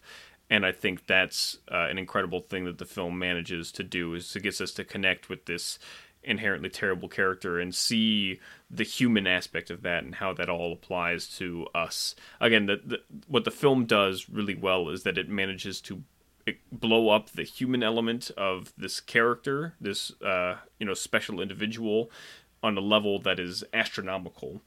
That really puts it in a Shakespearean way. I believe Ebert actually compared, he said that Raging Bull is the Othello of our times. Oh yeah, and I think that's perfectly put.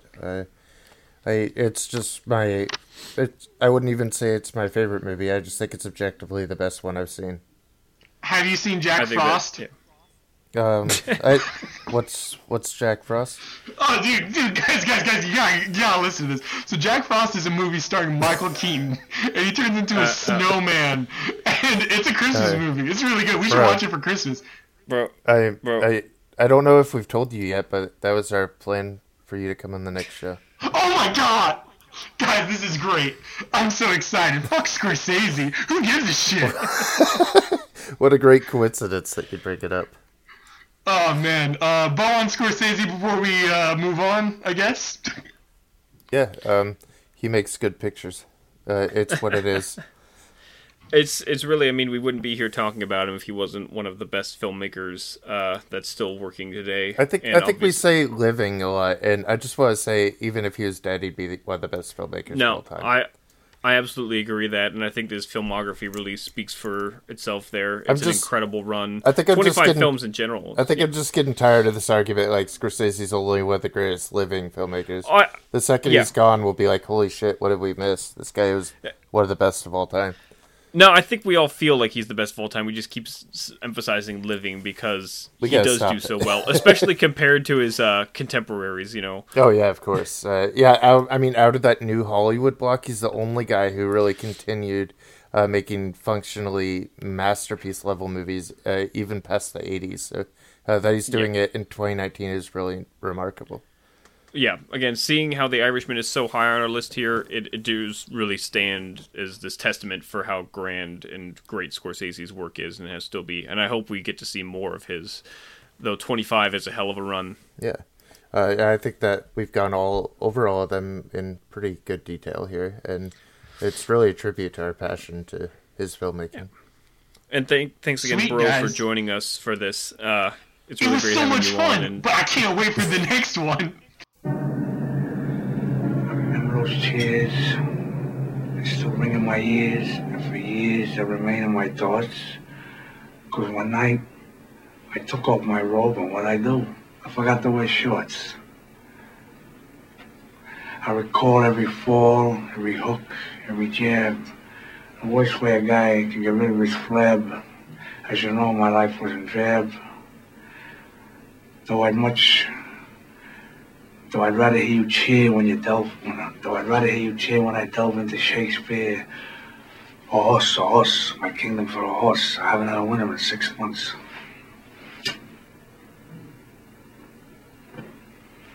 And though I'm no Olivier, I would much rather. And though I'm no Olivier, if he fought Sugar Ray, he would say that the thing ain't the ring, it's the play. So give me a stage where there's bull hick and rage, and though I can fight, I'd much rather recite. That's entertainment.